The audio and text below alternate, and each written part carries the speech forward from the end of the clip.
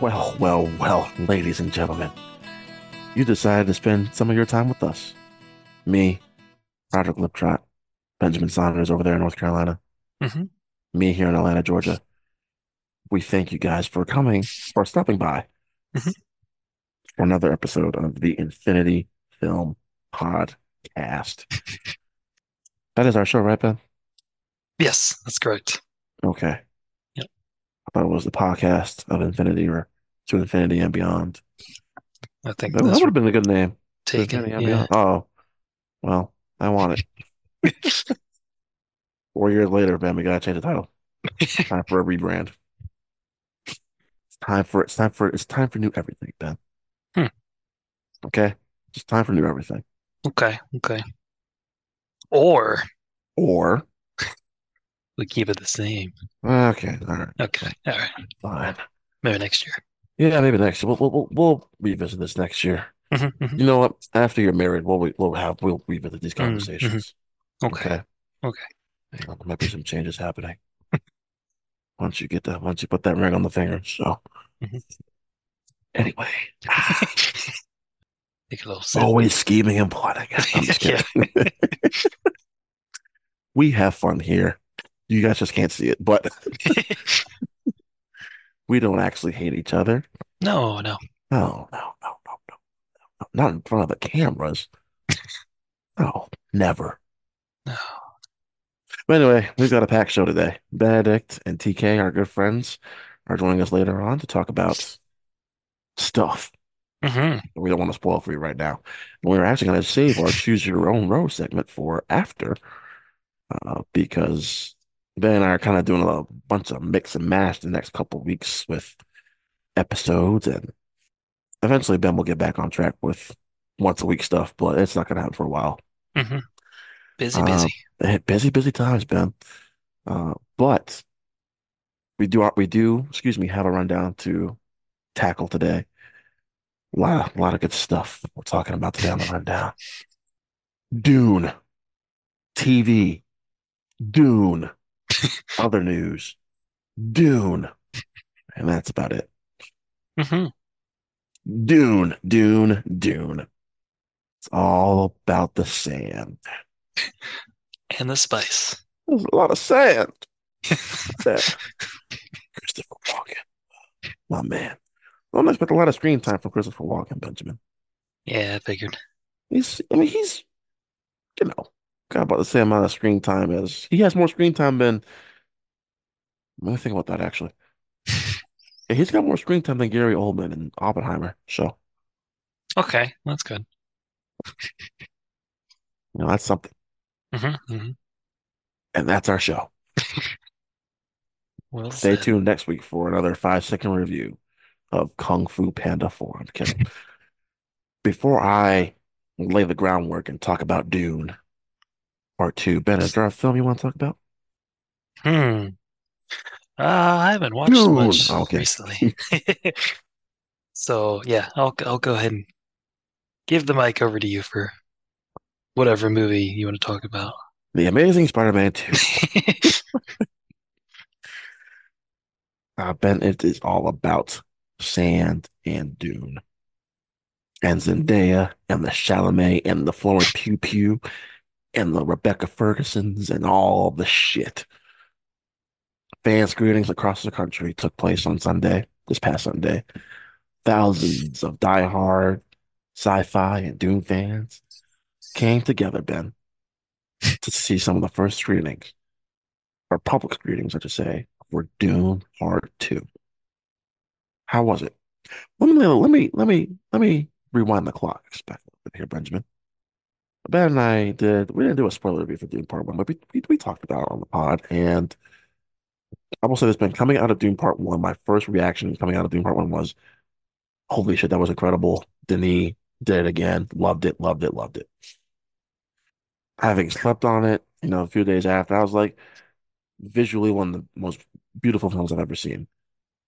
Characters were a little hollow. I loved Oscar Isaac, Rebecca Ferguson. I even liked Jason Momoa. I thought Jason Momoa was pretty good in the movie too. Hmm. Zendaya barely had any screen time. I thought Chalamet Ben was kind of like, you know, I'm a Duke of Arrakis. Whoop-de-doo. Yeah, Josh Brolin was good. Dave Bautista was great too. Also, I thought Dave Bautista was Hmm. really good in that first new movie. He's great here in Dune Part Two, man. By the way, he's not as well. Probably about the same amount of screen time, maybe a little less, but he's great. So going into Dune Part Two, Ben, I wasn't as excited as I was going into that first Dune movie, but I was excited because, excuse me, Dune, Dune Villeneuve, Denis Villeneuve is my second favorite working director right now. He is, I think, Ben, a artiste. All he does is shit out gold or bronze sometimes. You know, that first dude was my least favorite of the films he's had in this recent stretch. He's had recently, but Arrival, masterpiece, Blade Runner 2049, great science fiction film I think we've had in the past couple decades. It's my personal favorite science fiction film, I think. And then Sicario, Ben, as you know, is my all-time one of my all-time favorite films and my favorite Denis Villeneuve film. Spoiler alert, Sicario is still, after seeing D Part 2, my favorite Denis Villeneuve film. But I mean, I hold Sicario to a very, very high bar. You know that, Ben. I hold Hmm. Sicario like up here. I love that film so much. I still think too, Ben, like, we always, rave like science fiction films being well shot and everything. Sicario, Ben, is still one of the most well shot films I have ever seen. Like, that is a beautifully made film. Hmm. So I go into Dune Part 2. I actually went by myself, Ben. I went by myself because I didn't want any influence. I just wanted to go in and experience the film by myself. So went to my AMC, got my popcorn, got my poster, got the large soda. I didn't do a root beer or Coke Zero, Ben. I actually got a fruit punch. Oh, okay. Got a fruit punch, and I really had to pee about 45 minutes in. Uh, but I held it in. I held it together. Oh, nice. For another 2 hours. My God. And I actually held it in until I got home because the line for the bathroom in the theater when the movie let out was ridiculous. Yeah, Yeah. So I was I like, can imagine. I'm gonna hold it. So how was Dune Part 2? I do not. Let me say this. Ben and I recorded the actual episode yesterday, a day before we're recording our new segment. So I was 24 hours fresh. You're going to hear my thoughts 24 hours post screening, Hmm. the second half of this episode. What you're hearing now is my thoughts 48 hours post screening. And I love it even more the more I've had to think about it. Bet I talked to Darren about it for a little bit yesterday. And by the way, our buddy Darren, I love our buddy Darren. He will be on screening number 6 on Sunday. Oh my gosh. He's got a press screening on Wednesday, and then he's seeing it every day, basically from Wednesday to Sunday. Yeah, so he'll be on screen number 6 on Sunday, which is ridiculous. I I applaud our buddy Darren. That is something. Um, it's even crazier than me sometimes. So yeah, but I truly do think this is one of the greatest science fiction films ever made. And I try not to, Ben, and sometimes I just can't help myself, but the press screenings, Ben, was all like, best film ever made, the greatest science fiction film ever. You haven't seen science fiction till you've seen Dune Part 2. You haven't breathed or lived until you've seen Dune Part 2. You will never eat popcorn the same way again until you've seen after you've seen Dune Part 2.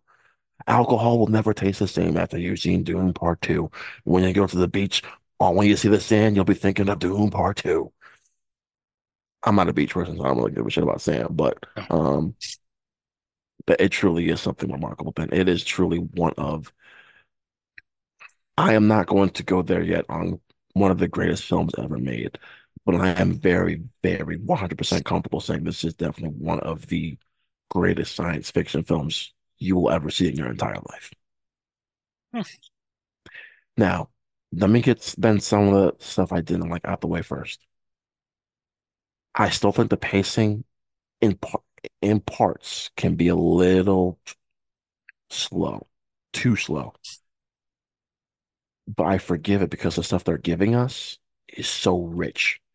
The mythology, the lore, the world building, it's all there. So it's for a purpose. If you did not like the ending to Dune Part One, I don't know how people are gonna feel about the ending of Dune Part Two because while I do feel like Ben, the film is more complete than Dune Part One.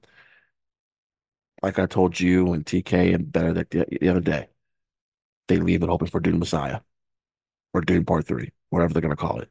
And then he even said the script is almost done for Dune Three. But then he also said he might need a break after Dune Part Two because that took a toll on him a little bit. For me, the ending worked. The more I thought about it, I was like, I'm glad the way it ended. But I will not fight people when they say, eh, I didn't love it. I didn't love the ending. So that's honestly about it with my negatives. Everything else is very, very positive, and we are going to do a spoiler-filled review. So I am going to try to leave all my thoughts for our spoiler-filled episode next week. But stuff I will say, the cast even better this time around. Timothy Chalamet is the unsung hero. He is remarkable. He is transcendent. It is a career best performance in my opinion for him. And I was a bit off screen, but the turn and there's a moment, there is a heel turn, and it could have fell flat on its face, but it worked. And that's all I'm gonna say until our spoiler episode because I was just like, holy fucking, I didn't know Chalamet had that in him.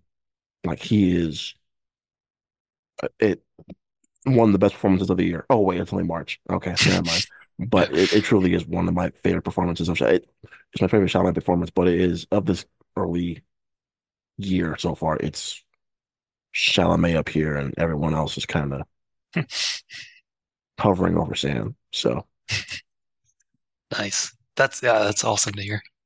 Zendaya's great. Mhm. Florence Pugh Pugh is great. Rebecca Ferguson is phenomenal. Harvey Bardem is probably my second favorite performance in the movie. Austin Butler. The more I think about Austin Butler's performance, because a lot of praise has been going towards Austin Butler, and trust me, he is terrifying, scary as hell. I'm not gonna say career best. I still think that belongs to Elvis, Mhm. but you would be scared of Austin Butler after you see like he has some truly like he just kills people just for the fun of it. Like it's very Joker-esque, but it's just the way he kills people. Like his intro scene is like, oh, oh, okay,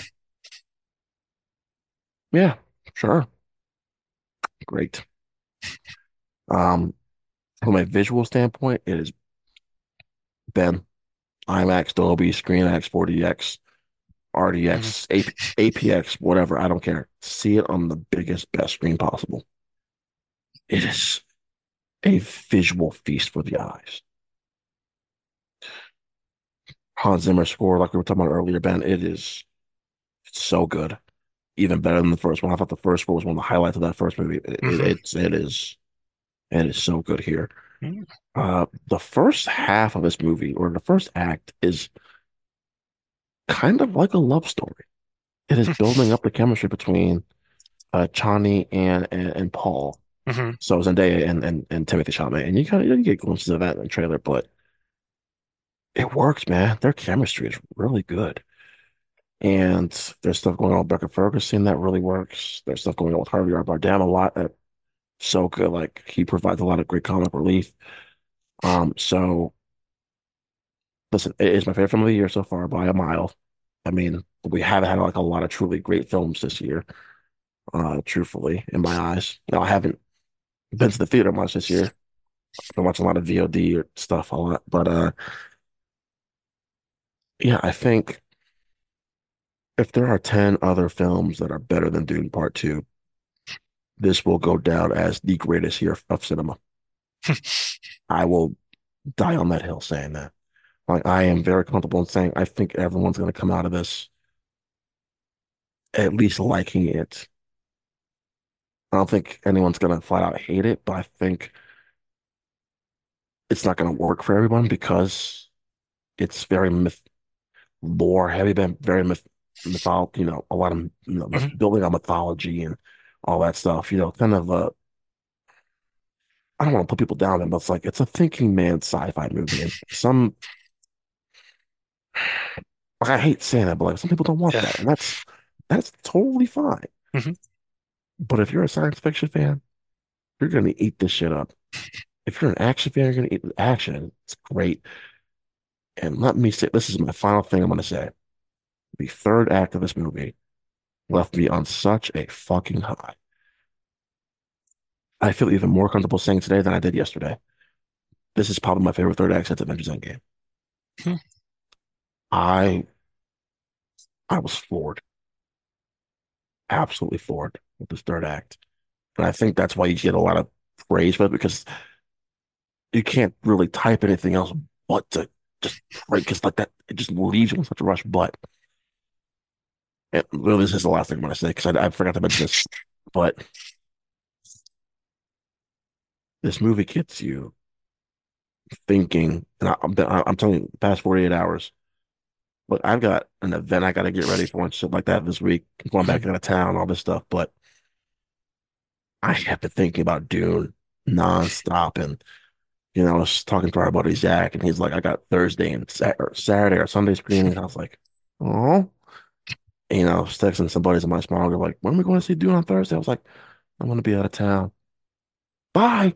So, I'm going to go see it again Sunday with some buddies in my small group. But it's just like, I don't want to have to wait another like 5 days to see this movie again. I want to see it now so fucking badly. Like it is remarkable. So right now, as it stands, it is my third favorite Denis Villeneuve film.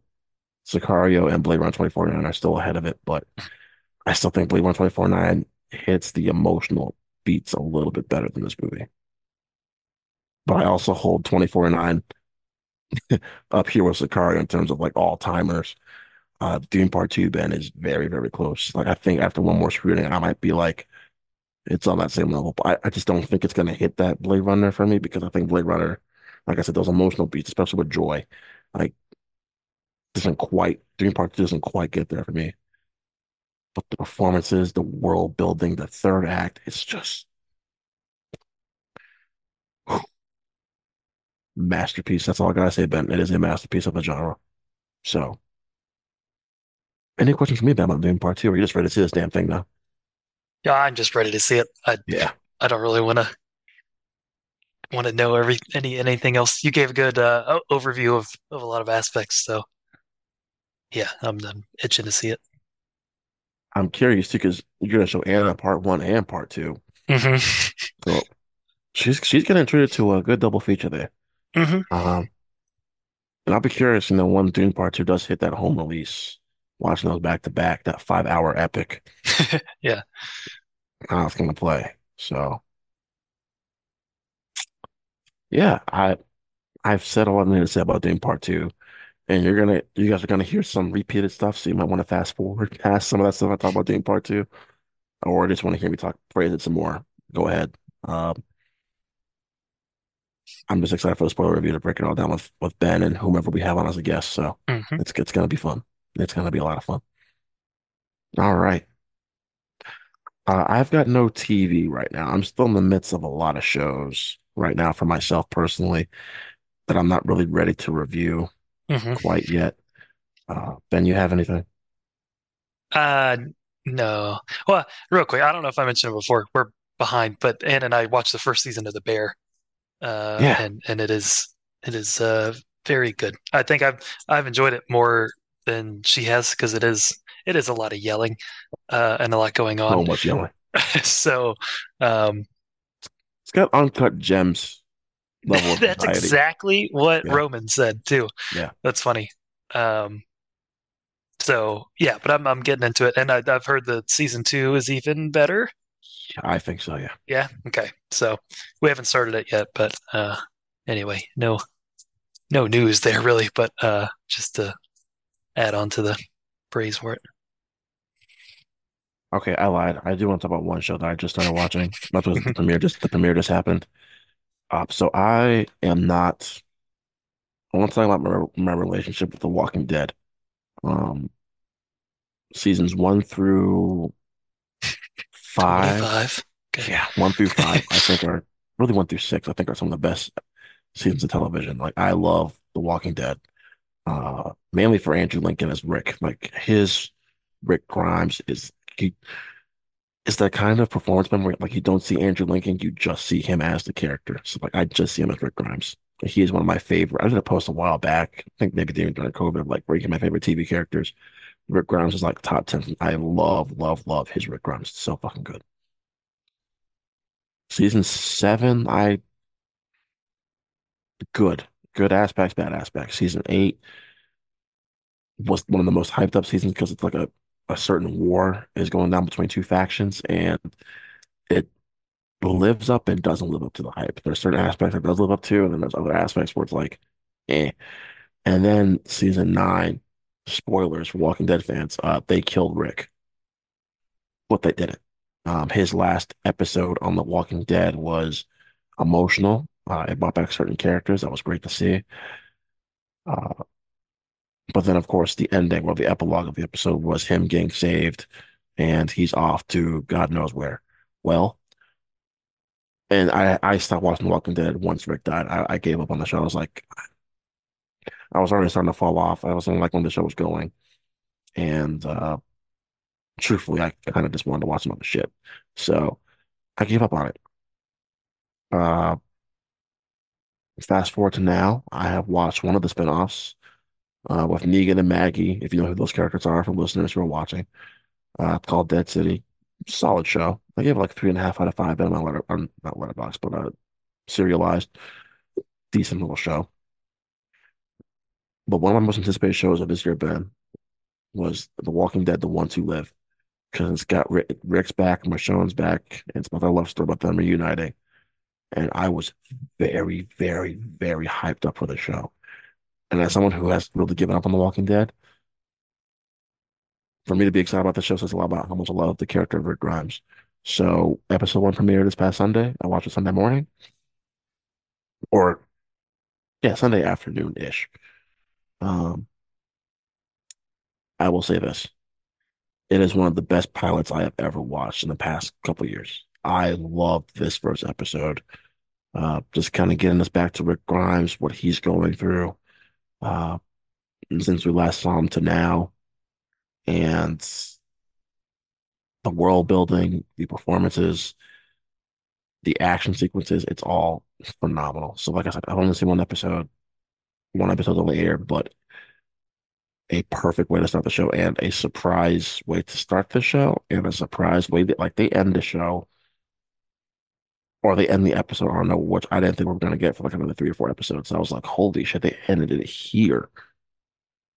Where's the rest of the season going? So off to a great start. I hope it ends strong because it's only 6 episodes, but I'm very, very, very hyped for the rest of the series. Um, like I said, like Mr. and Mrs. Smith is some of my favorite show of the year.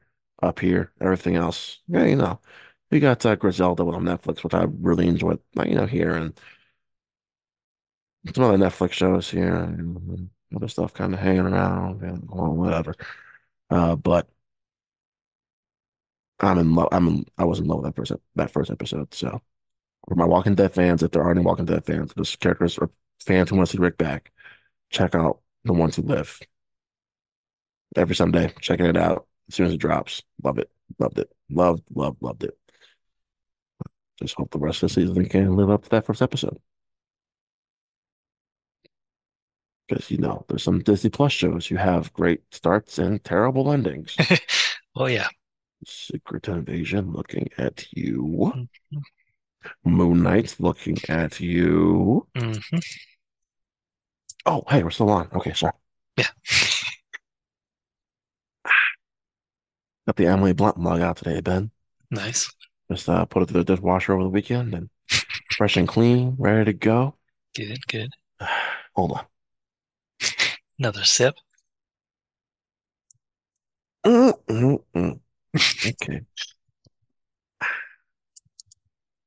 let's get into some news, Benjamin, shall we? We shall. We shall. We shall indeed. I love the attitude. Hmm. God damn. I want to start. I want to start with some happy news, Ben. Hmm. I don't know. I mean, Ben's tired of hearing about it. I'm sure the audience is tired of hearing about it. But Ben, you know one of my favorite characters from Phase 4 of the MCU or post Endgame, my man Hmm. Shang-Chi. Hmm. That's my guy. That's my man crush right there. My man Simu Liu. Only man crush I got, but man, I love me some Simu Liu. Um, he recently came out and said, Ben, DDC. That's in Daniel Cretton. Him and I are on a nickname basis now, DDC. Right. Okay. Cool. Yeah, yeah, yeah. We had brunch together one day, and he's like, "Call me DDC," and I was like, "Call me Roderick." So anyway, him and I got to talking. Simu and I got to talking, Hmm. and Simu confirmed with me, DDC's coming back Oh, for Shang-Chi too. Got the inside scoop. But in all seriousness, it's good to hear that DDC, Destin Daniel Cretton is coming back for yes. Shang-Chi too, because he recently got not let go, but he left Kang Dynasty or Hmm. the now untitled Avengers 5, whatever it's going to be called now. I wonder if Avengers 5 is going to be taken over by Young Avengers, Ben. Hmm. That could happen. I don't know. I think Marvel's going to follow through with that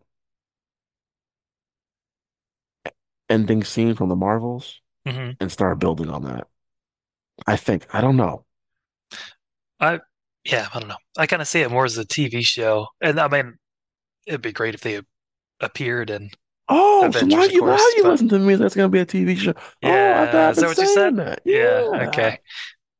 Oh, Well, something in the back of my brain said, I guess that was you again. yeah. Look at that. Yeah. As I take another sip of my Emily Blunt mug. Hmm. Hmm. Good to be right sometimes. Anyway, who was talking about? I'm kidding. Look, like you guys know, Ben annoyingly knows I love that first Shang-Chi movie so much. Every year, Ben, when I redo my MCU rank, like it gets higher and higher. So right now, Ben, it's sitting at my number six spot. Wow. Okay. I love this movie so much, man. Probably some of my favorite movies of 2020 so far. It is it's just become that ultimate comfort film for me. Hmm. Just moves at this really great pace, and Hmm. I love that third act, and I love him and his role. And we really don't give enough love, Ben, to Tony Leung for that performance as a one will. He is Hmm. stupid good in that movie, man. So it's sad that we have to wait probably like another at least 2 years for Shang-Chi 2. Yeah. Like, is the audience still going to care about Shang-Chi 2 years later? Or 5 years later? I don't know. Probably because it's Marvel, but I mean, Yeah. it's just like Hope so. we should have had it. I see. We should be talking about Ben when Shang-Chi 3 happening, not when are we getting Shang-Chi 2. We should be Hmm. talking about Shang-Chi 2 was great. We need Shang-Chi 3 right now. So that's just kind of how I feel. But Ben, thoughts? Yep. Happy, excited. Give us a date. Exactly. Release date. Give me a specific date, please. Yep. Ben, let's talk about something not great. Hmm. Uh, you and I have shared an all-time favorite movie together. Ferris Bueller's Day Off. Yeah. You know, Ben, this hurts my heart. You want to take this one? Uh, so we heard rumors about it before, but it has been confirmed that they're doing a spin-off movie uh from Ferris Bueller's Day Off, focusing solely on everyone's favorite two characters. Uh, those two guys in that valet parking garage, whatever, that took the He's Ferrari out for the he's like day. on the poster. Stanley and whatever. I don't know what their names were. Um, Sam and Victor, apparently. Yeah. yeah. So Family. yeah, they had a wild ride. We saw, a few clips of them driving around the city, I guess. But We saw one apparently, shot of them leaving and coming yeah, yeah, back. yeah. Apparently, there's a whole movie in there, so you shall see. I see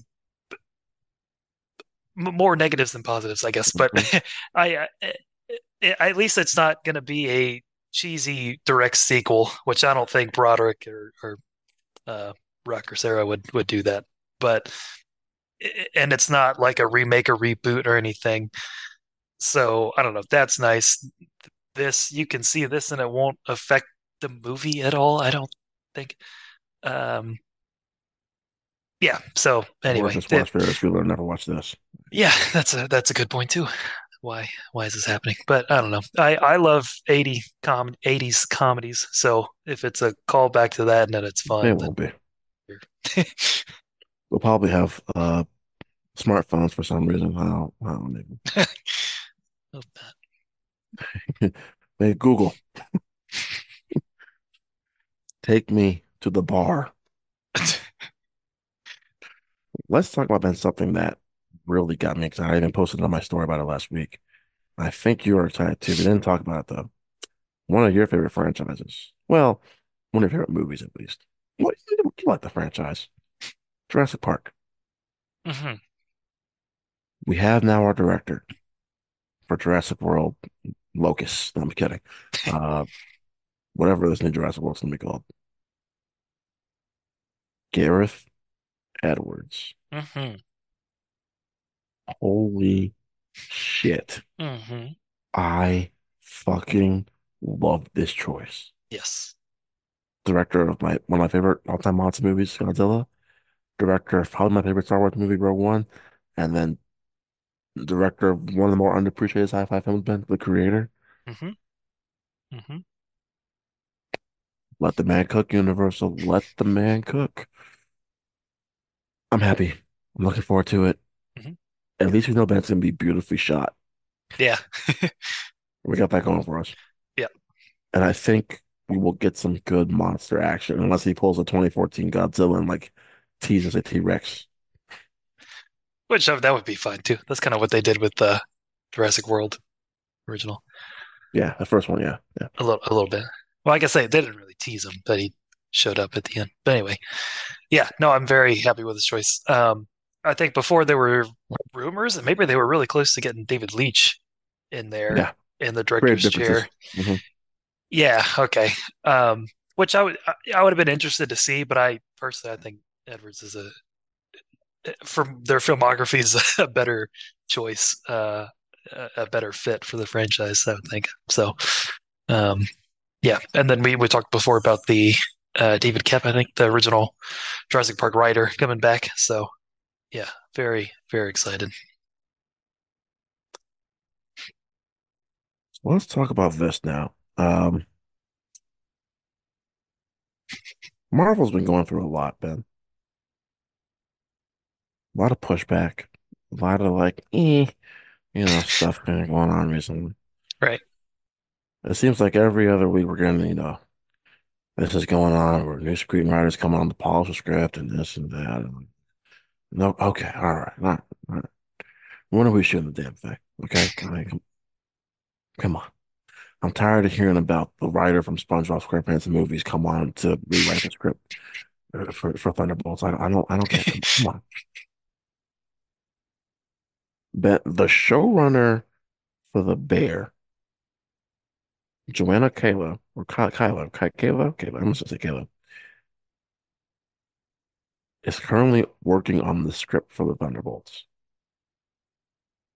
Now, look, TV, movies, two different things. Hmm. But you get the showrunner from The Bear to be looking at your script.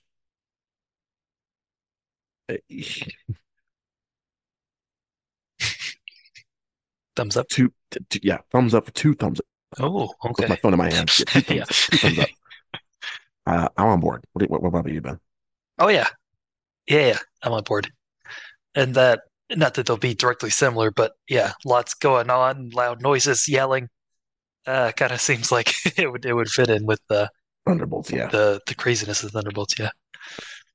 Well, she's got some pretty good works in the back pocket. She was the writer, one of the writers for Beef Hmm. Netflix show. One of the writers of the and executive producer of one of the most underappreciated Netflix series, BoJack Horseman, a series which I love a lot. So she's got some good writing credits under her Hmm. belt. But this is her. It looks like it's just her first feature length film. I think. I think maybe I could be wrong about that. It looks like she's on a lot of shows. So hey, we'll see what happens. Right? Hmm. That's exciting. Hmm. This is very exciting. Um, Speaking of screenwriters, Eric Pearson, who wrote or one of the writers for Thor Ragnarok and Black Widow, polishing the script for Hmm. Fantastic Four, Hmm. which means rewrites are happening, which means we Matt Shackman needs some help. Polishing the script sounds really nice. Nice touch there, Iger and Feige. Yeah. Mm.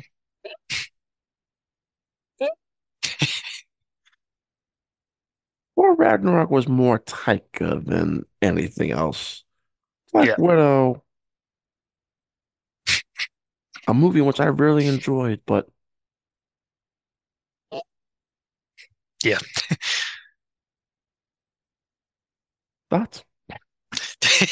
uh, yeah, I'm about the same. Both of those movies that don't really praise for the story so much as performances and jokes and everything. So um yeah, we'll see how that goes. Um but it's in he's already in the Marvel family, so I guess that helps. Good working relationship, Yeah, sure. Yeah, maybe. yeah, I don't know. yeah. Trying to stay positive from what we can.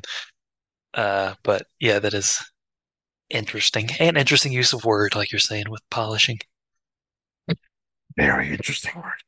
I'm trying to pull up. Oh, wait, let me turn my camera back on. I'm trying to pull up his other credits. Hmm. Oh, well, that's nice. Okay. Feature films: Thor Ragnarok, Godzilla versus Kong, Oh, okay. Black Widow, Yeah. Yeah. Thunderbolts, and Fantastic Four. Yeah. Yeah, that Godzilla versus Kong is uh, Mm, yeah. uh, uh, uh, yeah. Okay. Ooh.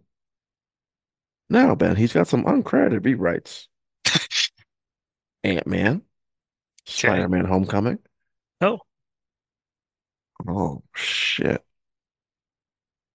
Pacific Rim Uprising. yeah, I haven't even seen that. Oh, you don't need to. Okay. Infinity War Endgame, which we all agree is all Russo's. Um, Yeah. Some of his best work is uncredited. Wow. and Detective Pikachu. Okay. Yeah. Okay. Okay. Oh boy. Um, Television though, Ben, he's written 8 episodes of Agent Carter. Ooh, yeah. Yeah, I a enjoy that show one a in lot. which you So. told me to watch, and I ended up eating my words. I did enjoy Agent Carter. That was a Hmm. good show. Hmm. Thinking about actually doing a rewatch of that is pretty soon, Ben. I think it's just because I miss Agent Carter. Yeah. I do. I miss Yeah. Peggy. Me too. That Godzilla versus Kong. God, Don't worry Jesus. about that. Push that out of your mind. I can't. I love that movie for what it is, but writing is not one of them. Yeah. Sounds like we're going back to Hollow Earth for Fantastic Four. It looks like, guys. Anyway, enough about that. And we kind of already talked about Avengers 5 and longer being Tile King Dynasty. We don't need to talk about that anymore. Yeah. Here's what I do want to talk about, though, man. Marvel Studios is reportedly still searching for characters and actors who can carry its universe forward after the exits of Robert Downey Jr. and Chris Evans. You guys have a pantheon of characters to carry this damn franchise. Shuri, Sam, Captain Marvel, Shang-Chi, Bruce Banner still in your back pocket, Thor still in your back pocket. Thor is one of the OGs. Oh, speaking of OGs, you still got Hawkeye in your back pocket. I'm gonna tell you the right now, Ben, and it's not because I'm a homer for her or anything like that. Kamala needs to be one of the new faces of the MCU. Mm-hmm. I think at this point, Ben, everyone seems to be latching on towards her right. That's just from my point of view. I don't know if you feel differently, but in my eyes, everyone seems to be latching on to her. Those that did see The Marvels, the yeah. Marvels. Yeah. Yeah. I would agree. But I know Hemsworth's taking a break from Marvel. Hmm. Elizabeth Olsen seems to be kind of done from Marvel for right now. Uh, if I were to choose the faces of the MCU right now, Let me guess. oh man, shit! If only you didn't have a web-slinging hero in your back pocket. God damn, shit. Oh, oh, damn. Mm. Hmm. See if they can't see me what I'm doing right now, but I just. Yep. Oh, wait, they do, Ben. They've got Peter Parker, Hmm. Hmm. maybe the most popular comic book character of all time. Yeah. Yep. But for some reason, Marvel's in their office right now, like, God damn, who can replace Tony and Cap? Oh my goodness. So I feel for Marvel on a lot of stuff. I don't feel for them on this one, Ben. No. Choose to and roll with them. Yeah. Seriously. That's funny. Yeah. Yeah. And that's kind of where I am, Ben. I Yep. mean, what I would do is choose a seasoned veteran, one who's been there for a while, and choose a new character, Hmm. and maybe one more to kind of Hmm. balance it out. But what are you struggling with? What? I get it. Now look, I get it. On one hand, I get it because like Tony and Cap, it's hard to replace those two men because they were such iconic to that Infinity Saga. Hmm. And I mean, one person on this podcast been like loves Tony Stark so much. I don't know. I mean, like I don't know who that person is, but I Hmm. just love Tony Stark to infinity and beyond. I don't really know. I'm just crazy fanboy. God, fanboys these days, man. You know what I mean? Yeah. Just can't get rid of them. But it's me anyway.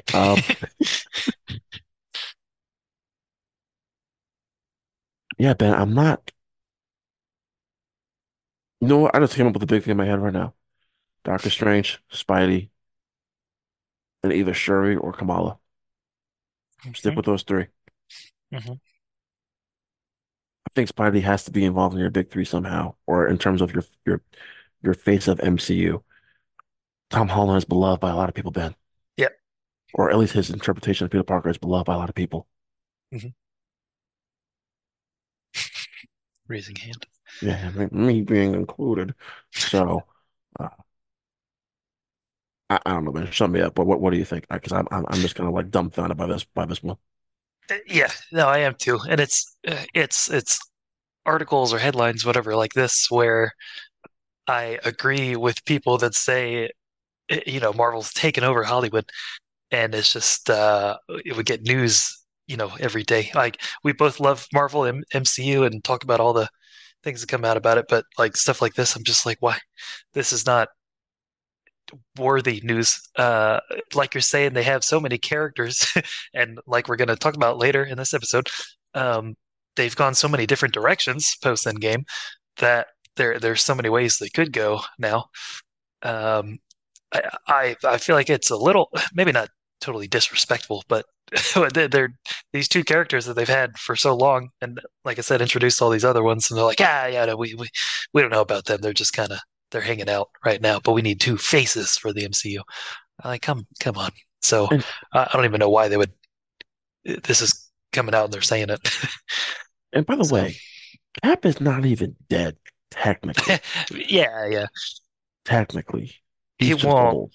Yeah, he won't star in anything again. No, I don't think. no. I think Chris Evans at this point will just be cameo, Hmm. Hmm. you know. But I mean, you you've got a library of characters you just introduced. Just pick one to roll with. Seriously. Marvel chose for the Infinity Saga, Ben, that Tony and Cap were going to be the faces of the Infinity Saga, and the results were fantastic. And it ended. I mean, man, I still can't think of a better way to have ended those two arcs. Tony made the sacrifice. Cap got to live his life with Peggy and pass the shield on the same. Like, I can't think of two better send-offs in comic book and for comic book characters than those two. Probably Logan, but like, other than that, I don't know. Actually, let me ask you that. But which one hit you more? Tony send off or Cap send off? Uh, well, I guess I can say objectively Iron Man's because I cried. Um, and Cap's was very touching. I love that ending, but it So good, man. it didn't outright make me cry, I guess, like it did with Tony. Oh, dude, Cap's So gonna make me cry, man. Man. yeah, See, because he finally got what he deserved, man. yeah. Hmm. Like he'd been fighting the fight for so long. Yeah. More on that for our Endgame 5-year Hmm. retrospective Hmm. coming to a podcast near you. Last bit of Marvel news, Ben. Actually, I'm not talking about Blade. I'm tired of talking about Blade. I refuse. It's Uh, I feel like everything's up in the air still yeah, right now, seriously. pretty Uh, much. Acolyte, Ben. Summer Hmm. release date looks like June 5th. One of the most Nice. anticipated shows of the year. Hmm. Cannot wait. We'll be doing IG live review. No, I'm kidding. But if we get a summer Star Wars show, I'm down. I'm down. That's it. Yeah. So excited. I don't think we've had a summer. Oh wait, no, yeah, we had Obi-Wan. That was a summer Star Wars show. That's right. Hmm. 2 years ago. I Hmm. tried to tell y'all about that show. I tried to tell y'all. Y'all didn't listen. Yeah. Now, Ben, here's the last bit of news we're going to talk. Well, okay, I took that back. But here's one of the last topics we'll talk about. Alejandro and RV2. Hmm. You know who he's working with next? Tell the people. Tom fucking. That's right. Oh my fucking God. You smell that, Ben? You smell that? I smell. Hmm. Hmm. I smell gold. Okay. I smell gold. This is going to be a hit. It's going to be great. Hmm. Truthfully, Ben, let me tell you this. This might be an unpopular opinion. After hearing about this, I thought about The Revenant, right? Hmm. Tom Cruise in The Revenant might have been a better choice. Whoa.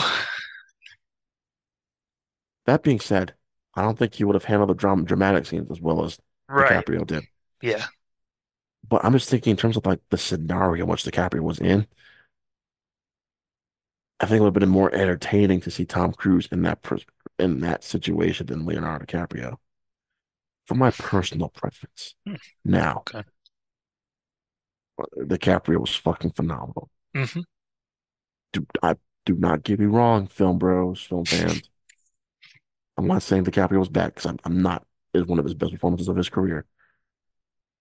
Not the best. That belongs to the Wolf of Wall Street. Damn it. But just seeing Tom Cruise kind of battle the elements then for 2.5 hours would have been really cool to see. So I'm curious where Tom Cruise is going to be running from in this movie. Yep. Should be interesting. But thoughts? Yeah, I'm excited. I did not see that pairing coming. I would not Yeah, it's have thought of interesting. that, but it's yeah, I am very interested. Inarritu, I've not seen his latest. Didn't he do kind of a Oh yeah, yeah, Bardo? yeah. I didn't Um, watch. I didn't watch it yet. yeah, I kind didn't hear of great things about it. no, I didn't either. Um, but I really like Revenant and Birdman, so interested to see what he does. Okay. So now that we are done with that, Ben, we are going to. Sorry, we're going to move on now, Ben, to our main topic, which is, of course, bringing in our good friends TK and Benedict Hmm. onto the show.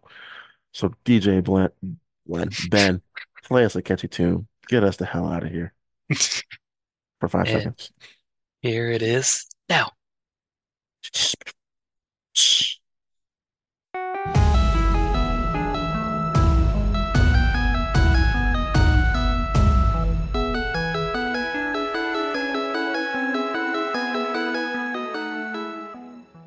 Ladies and gentlemen, now that Ben and I are finished talking about the news, it is time to welcome in our guests for the evening. Ben, Hmm. God, Spoiler okay. alert. Yeah, spoiler alert. Um, Benedict is here, but Ben, can you introduce our guest properly? And not like how I did, and I screwed it up miserably. No, all good, all good. So, first, from across the pond, we have spoiler alert. It's Benedict joining us again. How are you doing? Hello, hello, you lovely, lovely people. Oh, Glad to yeah, have you back, Benedict. as always. He's back. Mhm, How mhm. are you both? Doing well, doing well. No, Better Benedict, it's now. Monday. It's Monday, but yeah, Yeah, I'm yeah. we're Yeah, amongst friends here. We're amongst friends. We're gonna have a Hmm. film. We're having a film roundtable discussion. Should be fun. It Hmm. yeah, should be I'm fun. looking forward to it. Speaking of friends, I'm gonna get choked up here because TK's back. TK, it's always good to have you back. Oh, it's always good to be back. Hello, everybody. I just noticed, Benedict, I just noticed your Avengers cup that you have. That's wonderful. I like the look of that. Look at that. Thank I you know very this is much. an audio medium. Nobody else can see it, but Mm. it's just everyone should know that we're all drinking out of our cups here tonight. That's And right. we've got, and because it's audio, we've all got boxing gloves on, so this is going to get a little bit heated, you know. Well, it was Um, going to, Benedict. It was. It was going to. yeah. It was. It was. But what? Wait. What kind of cups? Okay. So TK, what cup are you drinking out of? What kind of cup you have over there? Well, I was actually going to just show this to Benedict actually in Oh yeah. solidarity about across the pond. It's a Oh. mug from Virgin Atlantic. Oh, Oh no. lovely. Yeah, I'm Yeah. all about the Branson. And there is in fact tea in it. So, but what do There's you have tea. there, Rod? Oh, Oh, this is the infamous Dakota Johnson mug right here at Oh, TK. of course. Of course, good old because of the DJ. masterpiece that is Madam Web. No, I'm kidding. But anyway, TK, I forgot to ask you if you saw Madam Web. We'll have to pencil that conversation, shelve that conversation for later. But Ben, what cup were you drinking out of? Yeah, Oh, yeah. thanks for asking. This is a guitar Tervis tumbler, not a sponsor, that my grandma gave me for Christmas Oh, for that's 1 year. lovely. Yeah. That is lovely. And just a word from our sponsors. Uh-oh. Yes. Pepsi is now an interesting drink to drink. Yes. Hmm. Welcome back to the Madam Web Pepsi commercial. Oh gosh. Oh, Ben, I wish you were on that spoiler episode. Oh my goodness. We had fun. That was We fun. did. We did have fun. Yeah, I had fun listening to it. Oh, you listened to it. Oh yeah, absolutely. You were the I'm one. gonna Thank you. I'm Yeah, gonna I was the confess one. I also listened to it without Okay. having seen the movie. Oh, I Wow. Yeah, I did. I wanted to hear what you guys had to say and I Do you haven't feel had like time you've to seen see it it. now?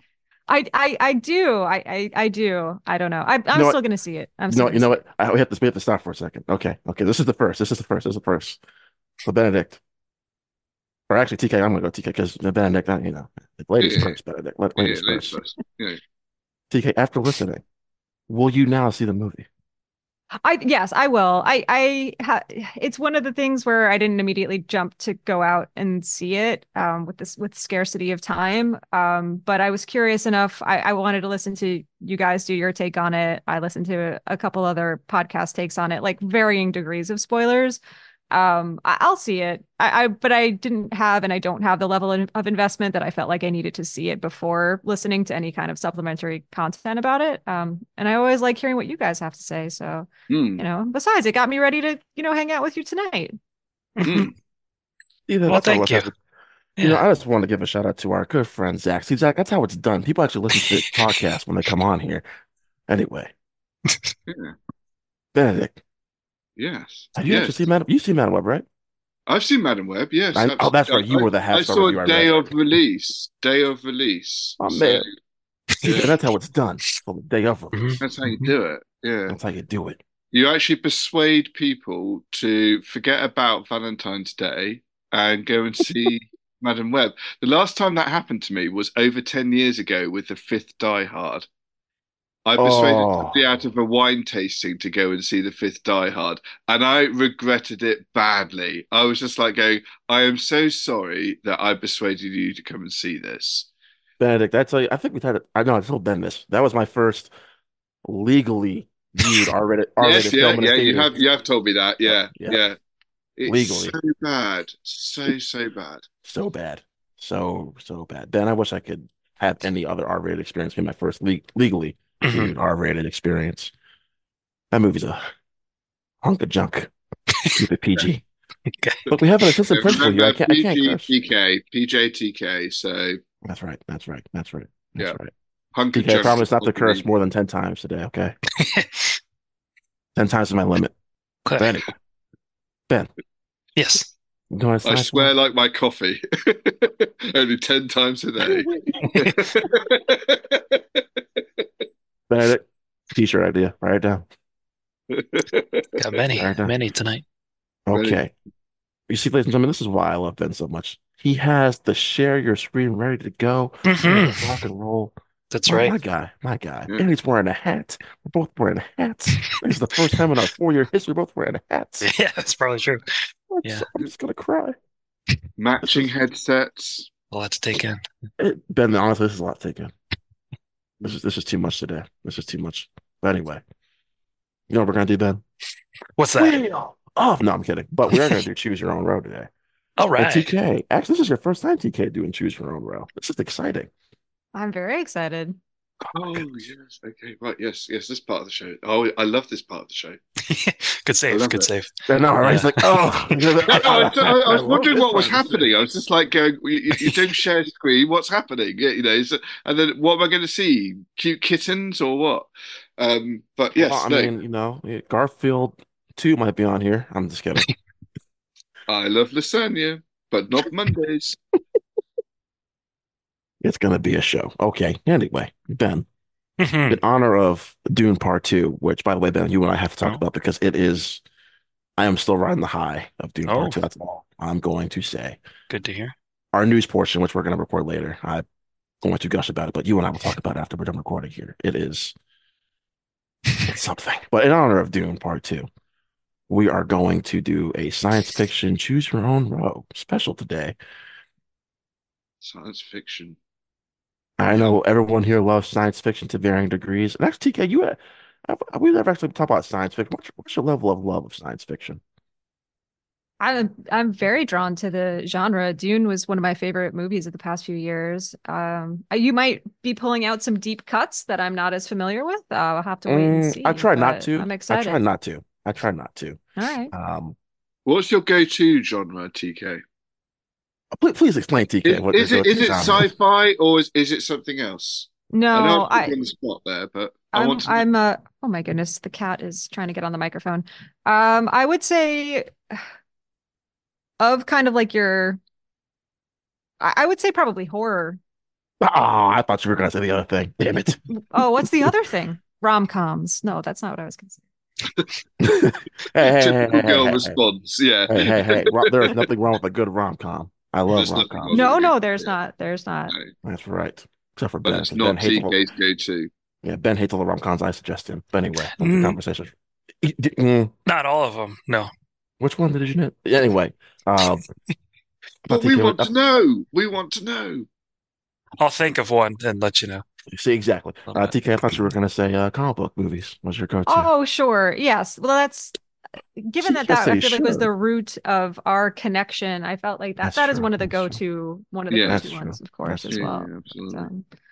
I do love a good comic book movie. Excited to talk about them here tonight. But first, But first, as TK, Yes. Yes. see, TK's just trying to get to bed. She don't want to hang out with us. She's just trying to get to bed. Yeah. I'm That's just what trying this to is. help you with a good segue. We should come up with like a Appreciate jingle. Choose your. Oh, that's a great idea. Benedict, I don't know what's going on here, but this is a non-paid guest appearance. it. Okay. I can't. I thought you were going to pay me with Hershey kisses. Oh, come on, man. Killing me, Benedict, man. because Ben doesn't get paid, so I can't tell you how I pay you. Shh. Oh, right. Yeah. Oh, sorry. Yeah. Yeah, Well, that's bringing up a can of worms, isn't it? Right. here they Yeah. go. Oh, Ben, Sorry. hey, hey, sorry there. And still Okay. online. Yep. Anyway, let's get to the fun stuff here, shall we? Yeah. Yes. Here we go. Yes. Ben, would you like to read off the choose your own rows this week? Sure. So row number one, we have Alien in I'm so space. proud of you. No one can So hear you proud of you. scream. Oh yeah. You got it right. Okay. We have Blade Runner 2049, the superior film. We My have man. Elysium. I'm so proud of you, Benji. Yep. Okay. I haven't seen it yet, but I recognize that poster. No, man, I'm not. The proudness is going down. Yep. Okay, go ahead. Okay. Row two is the original Blade Runner, the original Dune, Yes, sir. Well, and don't say original. Say the 2021 because there is another oh, Dune. sorry, that's correct. Yes, Yep. Denise Dune, Part One, and the Creator, which came out recently. Then row three, we have District 9.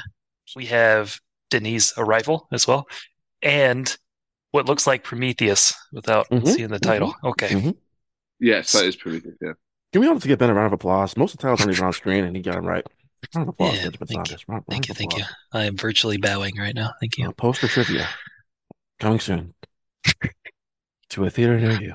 It's a good idea too. Yeah, seriously, Benedict, mark that Well, down. not Poster really for a trivia. podcast, actually. Scratch Oh, that. actually, yeah, for a podcast. Yeah, that's not really a good Yeah. idea. Anyway, So, Benedict, scratch that. which of our guests is going first for the pick your own row? TK has never participated, so I think Yes, TK that's should right. go first. Yeah, please. Please. So TK, let's just because Benedict tried to cheat. You can't choose a column. You got to choose a row. Oh, Benedict tried yeah. cheating. Yeah. I forgot. Yeah. Can't do It's great. diagonally either. I'm sorry, TK. Okay. So the problem is that I've never seen Elysium, so I can't. Okay. Hey, look, you can still choose a row because then you get to watch I it for the know, first time. I know that's true. Ben's done that before. Arrival is so strong. Masterpiece, in my opinion. It's so good. Mhm. I'm tempted to go middle row just because Blade Runner is such a classic and Dune is really one of my favorites of the past few years, like I said. And I did see The Creator and I thought it was fine. Like I wasn't head over heels for it, but I did think it was solid. Mhm. All right, I'm gonna go middle row. I'm just gonna go a classic, a modern classic. Dune is a sublime film. I love it so much. And I'd watch The Creator again. I saw it once in the theater. I'd watch it again and give it another shot. So I'll go center row. TK. We'll have to have a conversation off screen, but Dune Part 2, if you love Dune so much, you're going to love Dune Part 2. I'm so excited. I can't wait. You are going to love Dune Part 2. That's all I'm going to say without spoiling anything. Mr. Lewis, I'm going to have you Ooh. go after Benjamin Saunders. Ben, you're up next. Oh, wow. Turn See of that? events. I know. There, keeping us on our toes. Um, I'm in a similar predicament as TK because I have not seen Elysium. But I do love the other two films in that row. Uh, I don't know. I think I'll go ahead and go with row three. Because I think Arrival is my favorite on this list, followed closely by 2049. I feel like Arrival's a little more rewatchable too, with the shorter Really? runtime, Oh, okay. even though Well, it yeah, is yeah, yeah. emotionally devastating. Um, yeah, I don't know. But then you get the funny side with District 9 as well, and Prometheus is there. So no, I've seen that movie once, and I thought that was pretty good. I feel like it kind of gets ragged on in the It Alien does. franchise, yeah. But I thought it was okay when I watched it. But the other two are stronger for me. All right, Mr. Lewis, you're up next, sir. I've got a question to ask you. So I could see like some of the connections between all of the films, and you've Right. got Neil Blomkamp with if I'm pronouncing his name right, Hmm. with District 9 and Elysium, but the creator is Gareth Edwards, so that seems like Yes, the sir. oddball there. Why is that in there? Honestly, Benedict, this was a random selection of Oh, science okay, fiction movies. right. Yeah, Because they no all have specific they all reason. connect to each other somewhat, but then there's that. Do you know what I like is that TK went with middle row, Ben went with the third row, and I'm actually going to go with the top row because I have seen Elysium, and I had a really nice debate. I saw it in Mexico, and I had a really nice debate because I didn't actually see something that the film was doing, which was talking about the social divide and where you have the poor people who speak Spanish on Earth and the rich people who speak English up in the ship. I'm not going to talk about it anymore because obviously I don't like spoiling things, but that's basically some of the storyline there. I never really read that sort of way of looking at that film. So I thought that was quite interesting. Obviously, out of those three, Alien, Blade Runner 2049, and Elysium, Elysium is the weakest, but it's still a very solid film. And all of these are excellent choices. I loved Arrival as well. I've only seen that once. I'm going to pay it another visit as well because very recently a lot of people have been telling me Arrival is just fantastic. I love District 9. I saw that blind. I didn't see any trailers for that. And I went Awesome. into it and I just went, this is an awesome film. This is absolutely brilliant. It's produced by Peter Jackson, and yeah, the effects in it are great. It's a shame I have to take out Blade Runner. It's one of my favorite sci-fi films of all time. But you know, weigh it up. I think Alien, Blade Runner 2049, and Elysium as a triple bill in the cinema would not be a bad night out. All right. I am between rows one and three for myself. Ooh.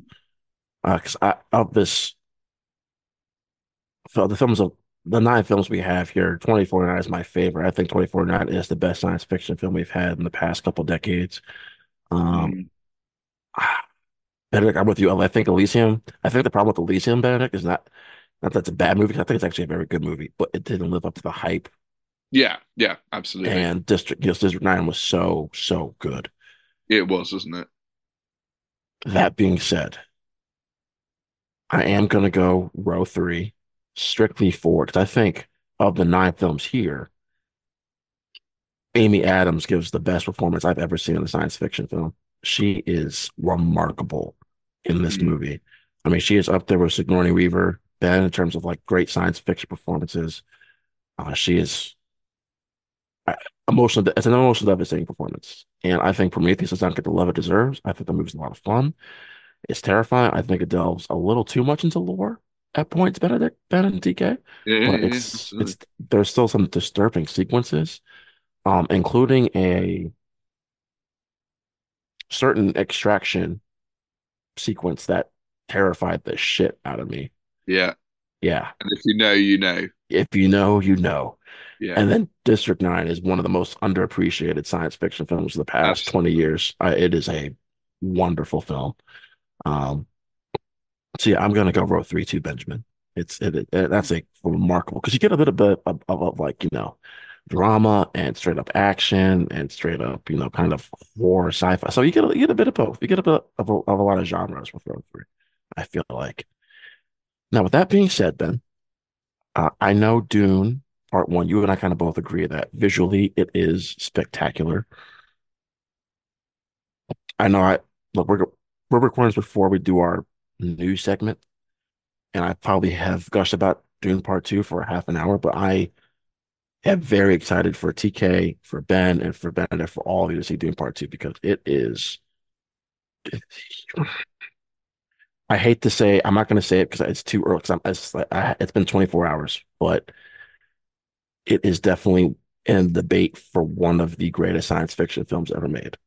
I will leave it at that. Like the hype around that is statement is real. I didn't want to believe it, but then coming out of it, the film leaves you on such a high. So I'm excited for all of you to see it. That's all I'm going to say on that subject matter. Can I just say one thing on it? So Yes. when the first trailer came out, it's going to sound like a hot take, but bear with me on it. When the first trailer came out, I wasn't impressed by it, and this was like a year ago. But this was when they were going to release it, last year. Because I was like going, why are they not making a meme of this of Timothy Chalamet riding a sandworm? That looks so stupid, and also you are probably spoiling a very good moment in the film. I'm very passionate about trailers spoiling films because if you're a regular moviegoer, you go in and you see these trailers so often that eventually you have it in your mind. When's he going to ride the sandworm? When's he going to ride the sandworm? And then you start working out other plot points, and you realise you've just spoiled everything.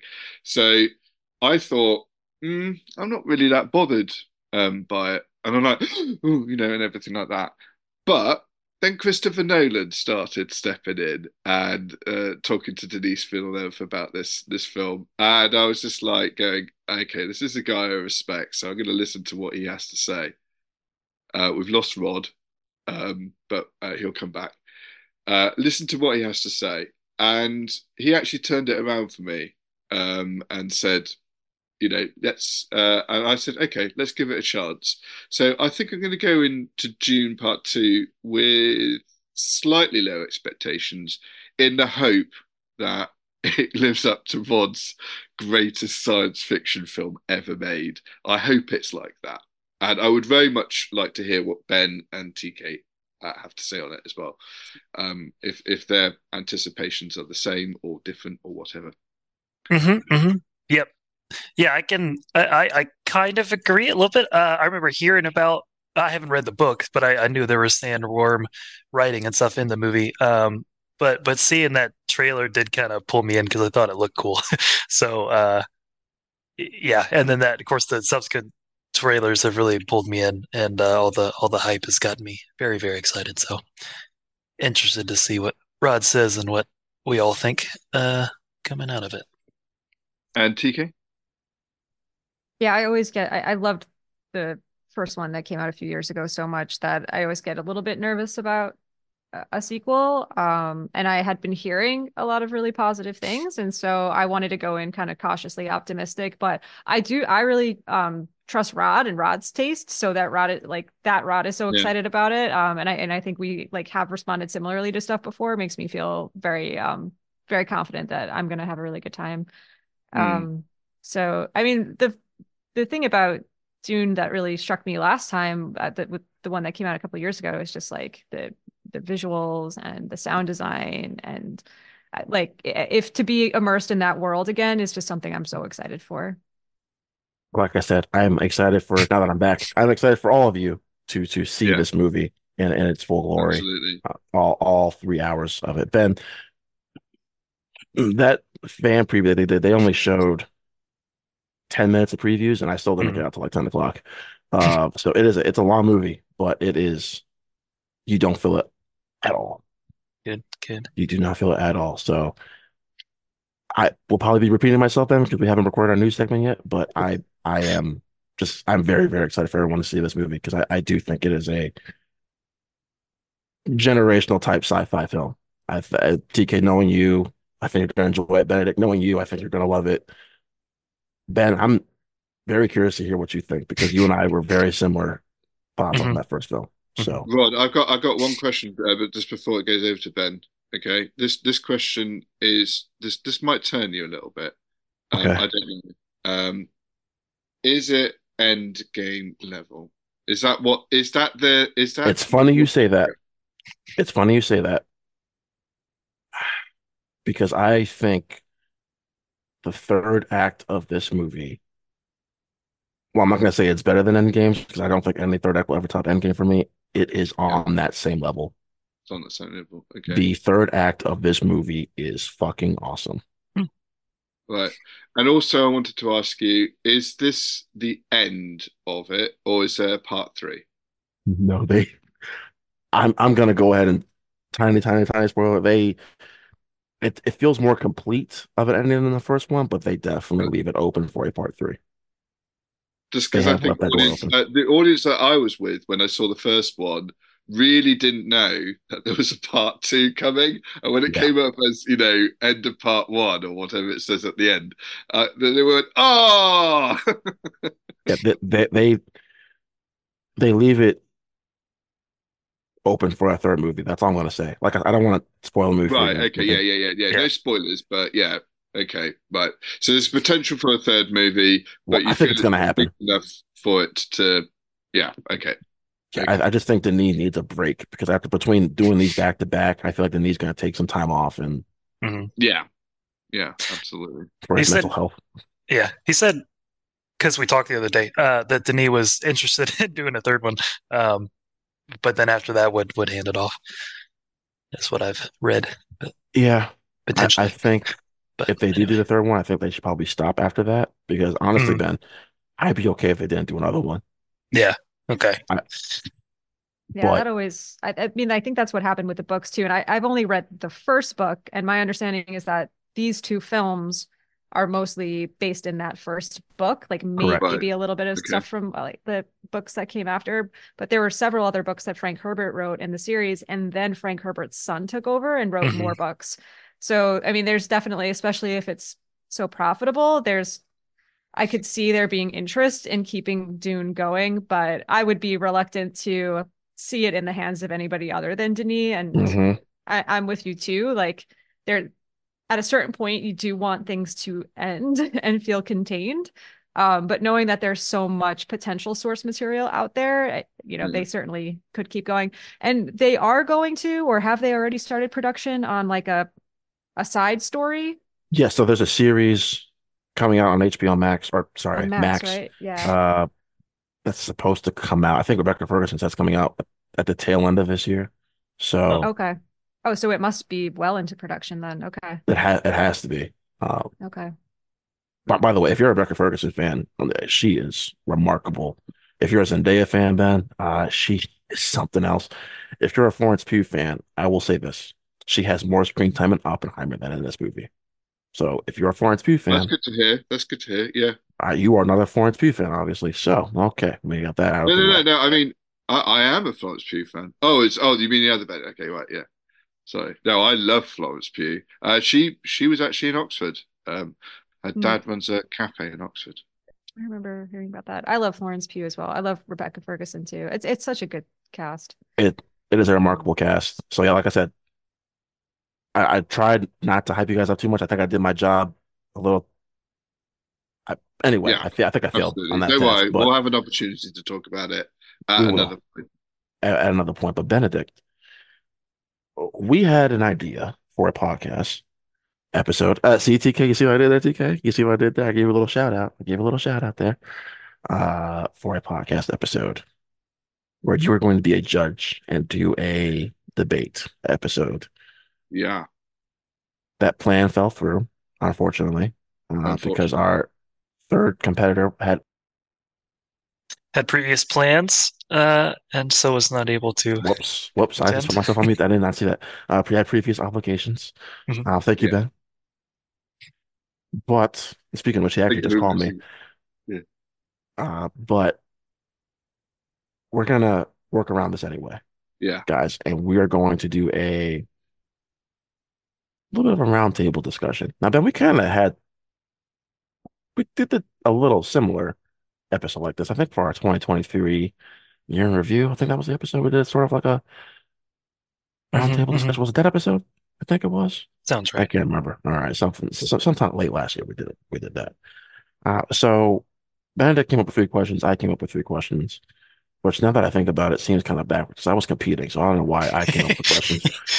So this actually works out perfectly. Yeah. But anyway, Um, we are going to just discuss these questions in an open forum. We'll have a little bit of a time limit here, but make sure we don't go overly long on all the questions.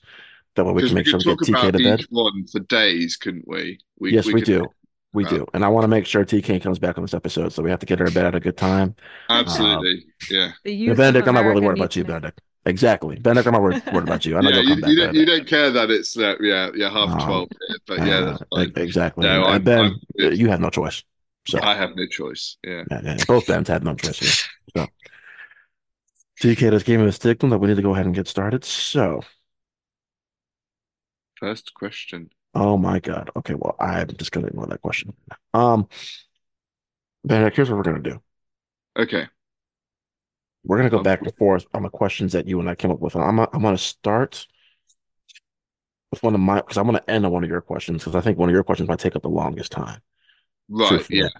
Yeah. So I want to start on one of my questions that's probably gonna take up the least amount of time, and then we'll end on a very good topic. And I think you and I are both on the same wavelength in terms of which question is the perfect to land on or to end on. So with that being said, I'm acting like you guys haven't seen the questions, but anyway, speaking of Ben and TK, but yeah, we'll start with this one, Ben. Okay. What will be the next $2 billion film? I think that's an interesting question because I did not expect Ben to see another $2 billion film post-pandemic for a while. Hmm. Then The Way of Water came out and made $2 billion. Hmm. Legally, it made $2 billion. So Right. Yeah, legally. thank you, Benedict. Thank you. Yeah, Thank you. very, very, very important legally. Legally made $2 billion. Yeah, legally made $2 billion. But Ben, the question is what because people always want to know what's next. What's the next $2 billion out there? Are we ever going to get hit 3 billion? No. Are we ever going to what's the next $2 billion film? I hope I'm going to start with TK because TK has had some time to think about it.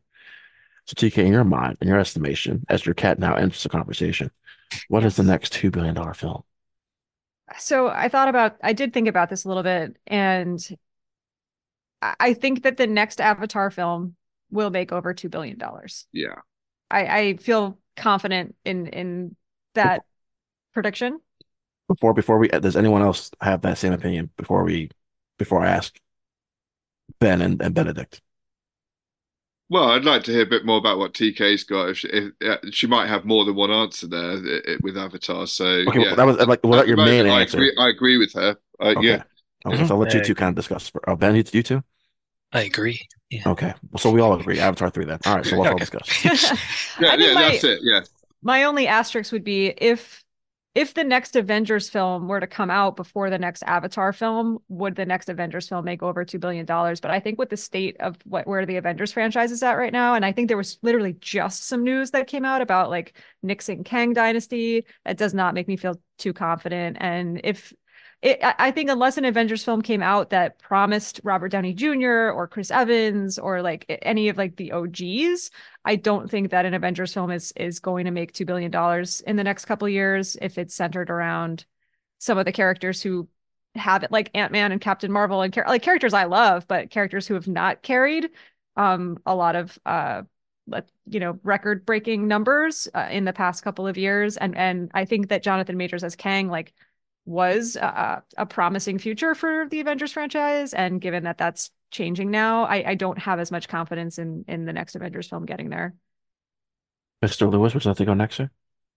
yeah, yeah. TK's brought up two great franchises. I share her concern with the Avengers one. I mean, as it probably does you guys, that stings my heart every time I say that. But yeah, you sadly have to admit it with the current state. And Marvel are very good at keeping things close to the chest. So whether Robert Downey Jr., Chris Evans do make a comeback, they're not going to announce that before the movie.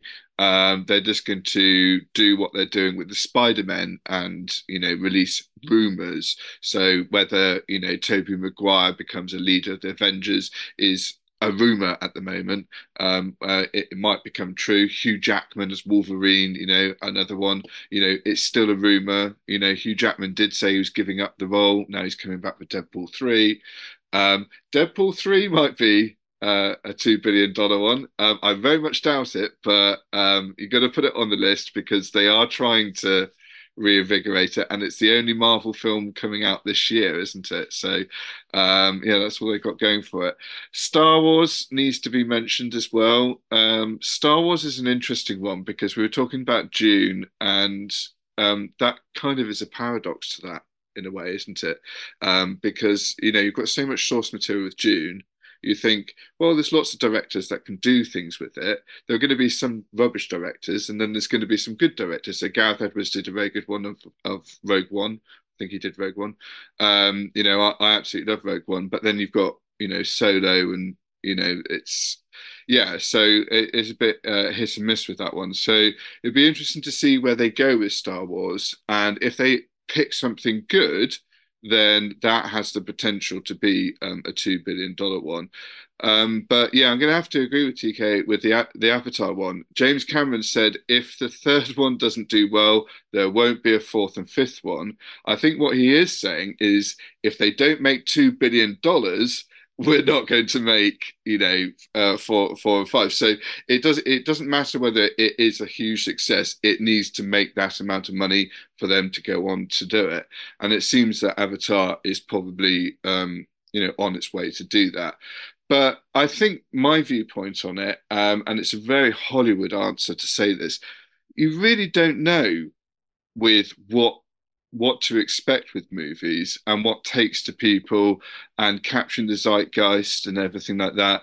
It's impossible to tell with what will make a movie very successful. So it's all very well saying Way of Water's made the next $2 billion, but Avatar 3 might not. People might have got bored with it. They're like going, oh, it's taken so many years to come out. I don't really want to go and see it, and they've moved on to the next thing. So yeah, it's a very easy question to answer, but a very difficult one to answer that as well for the pundits.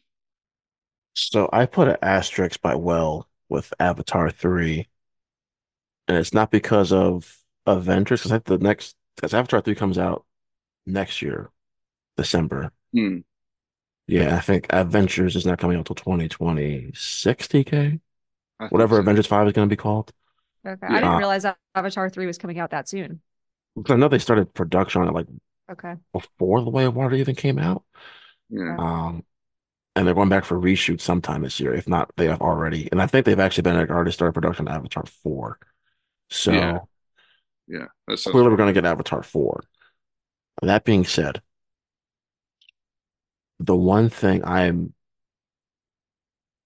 pessimistic, but cautious about, Ben, going into Avatar 3. Are people going to sit down for another 3 hour plus movie on Pandora? Because the last one was almost 2.5 or 3.5 hours. It was like 3 hours and That 15, that's a something like crucial that. bit there, saying about Pandora, because I mean, you're saying June is that way, but you're willing to sit through that, but you're not willing to Yes. sit through Pandora. Coming 24 hours fresh out of Dune Part 2. Yeah, I don't, I'd rather not sit through 3.5 hours of Pandora. I'll sit through 3.5 hours of Arrakis again. Okay. But I mean, ask me again, Benedict, in a couple months. Now, I'm someone who thinks Avatar: The Way of Water is better than the first Avatar. But Benedict Bentica, I don't know what the state of Avatar will be in another year and a half or so. Will it look as good? Will it look is twice enough? Will people be as amazed with the visuals a third time around? Because Ben, we talked about it in that spoiler review we did a couple years ago with Tyler, like that the visuals, just the water sequences were so beautiful, like something we've never seen before. So what will James do this time to get us back in the theater? Look, and James Cameron we trust, right? I think. I do. Uh, So obviously Benedict's going opening night. We'll be there opening night, I'm sure. What will our excitement be, Ben, for Avatar 3? Because this movie was supposed to come out this year, and it got pushed back a whole year. Like I said, we'll be excited, but what will the visual appeal be this time around? Because I think that's the way we all go. Because if we're talking story wise, while there are certain elements that are new, Ben, it is basically not a paint by numbers, but it has very similar story beats of the first film. Mhm. And there is a whole environmental sequence that kind of stops the movie for about 25 minutes. While it's an important and it's a good sequence, it kind of halts the movie, Yeah. right? But it still made $2.3 billion worldwide. So that's my thing. What will the visual appeal be to come back to Pandora? Mhm. Otherwise, I can just go back to Animal Kingdom then and Rise of the Flight of Passage. Yeah, that's a good point. Exactly. Now, obviously, going to the theater will be a lot cheaper than going back to Disney World, but I rest my case. Go ahead, Ben. Yeah, Avatar 3 is yeah, my choice as well. I think people will be pulled back. I think we kind of questioned, with Way of Water, how long or after how long it's been, we're like, oh, how much money is gonna, and then it just dominated the box office. Um, and maybe part of that too is because it's pushing for IMAX and 3D, and everything with the visual, so that helps somewhat, I guess. But I feel like all tickets are kind of expensive now. Um, but yeah, I think there will be enough pull. And we don't absolutely love the movies. I think at least I don't. I enjoy them. I like, going to watch them. And you say in Jimmy C, we trust, is what you said, I think. But yeah, I always appreciate his technical stuff, prowess, and I think no matter what it is, it'll pull in the audiences. I think that one too is going to the next Last Airbender topic of fire is Fire Yeah, Nation. That's what we'll get correct. to, which sounds really cool, and hopefully a lot more action and stuff maybe with that. So I anyway, just don't want them to like, all right, we have to relocate again. Let's go pack up and let's move to yeah, the sure, Fire Nation tribe and let's learn the ways of the fire. I don't. yeah, Let's have some. And then Stephen Lang's consciousness band got transferred to a different avatar again. yeah. But we'll probably be eating our words in a year and be like, that was amazing. So Mhm, mhm. anyway, all right. So I'm glad we all agreed. Now, TK, on your Avengers thing, not King Dynasty, but if Marvel's back to Marvel, as we all know and love it to be, Secret Wars, uh, Mhm. definitely 2 billion. Mhm. King Dynasty, well, actually, excuse me, it's not even called King Dynasty anymore, but Right. whatever Avengers 5 is going to be, I don't think so. I have my doubts about 2 billion for that Avengers 5. But like I said, Secret Wars, if it's back to that Marvel band that we all love Mhm. from, the Infinity Saga days, the good old days. Yeah. I think we can definitely. I will safely say 2 billion. Yeah. Yeah. I And think that's a good point. yeah. Do you guys think that Spider-Man No Way Home could have cracked 2 billion if it had Yes. come out at a slightly different? Okay. Yeah. All No, right. no, no doubt. No doubt. Yeah, that's always puzzled me that why it didn't. Um, because yeah, that was Marvel back to its original quality. I think the one thing Marvel is getting a little bit cocky about, and it's with the Marvels and everything like that, its least successful movie of all time, is people will still pay and go and see it. So the Marvels didn't actually do really badly, like people say. At the box office, it did all right because Marvel is still making superhero movies. We're still telling them, please keep making superhero movies. So it wasn't so bad that it told Marvel, right, okay, let's take the foot off Mhm. the gas and do that. It has to a little bit of an extent, but not to a huge extent. And with things like Secret Wars and the Kang Dynasty, or whatever the Avengers film is going to be next, people are going to be putting their money down, digitally and actually physically on the desk and say, take my money, I'm just going to go and see it. It doesn't matter what it is. I need to see this Avengers movie because that's the way it's going to be. So yeah, I completely agree. It is going to make money regardless of what we say. All right. Well, let's move on, Benedict, to one of your questions. Benedict, since Yeah. you made up these questions, I will let you choose which one, except the Well, one that you and I are thinking about. That's we should save for last. okay. Even though we actually haven't spoken it out loud, Yes, well, I I would bet like to we're go. yeah, we're Okay. communicating like Well, this, Benedict. hopefully, I'm not going to say it, but I want to go with that one. Can I go with that one? Hmm. So I said, Bob Iger said recently that Marvel That was actually the diluted question I was focus. thinking of. So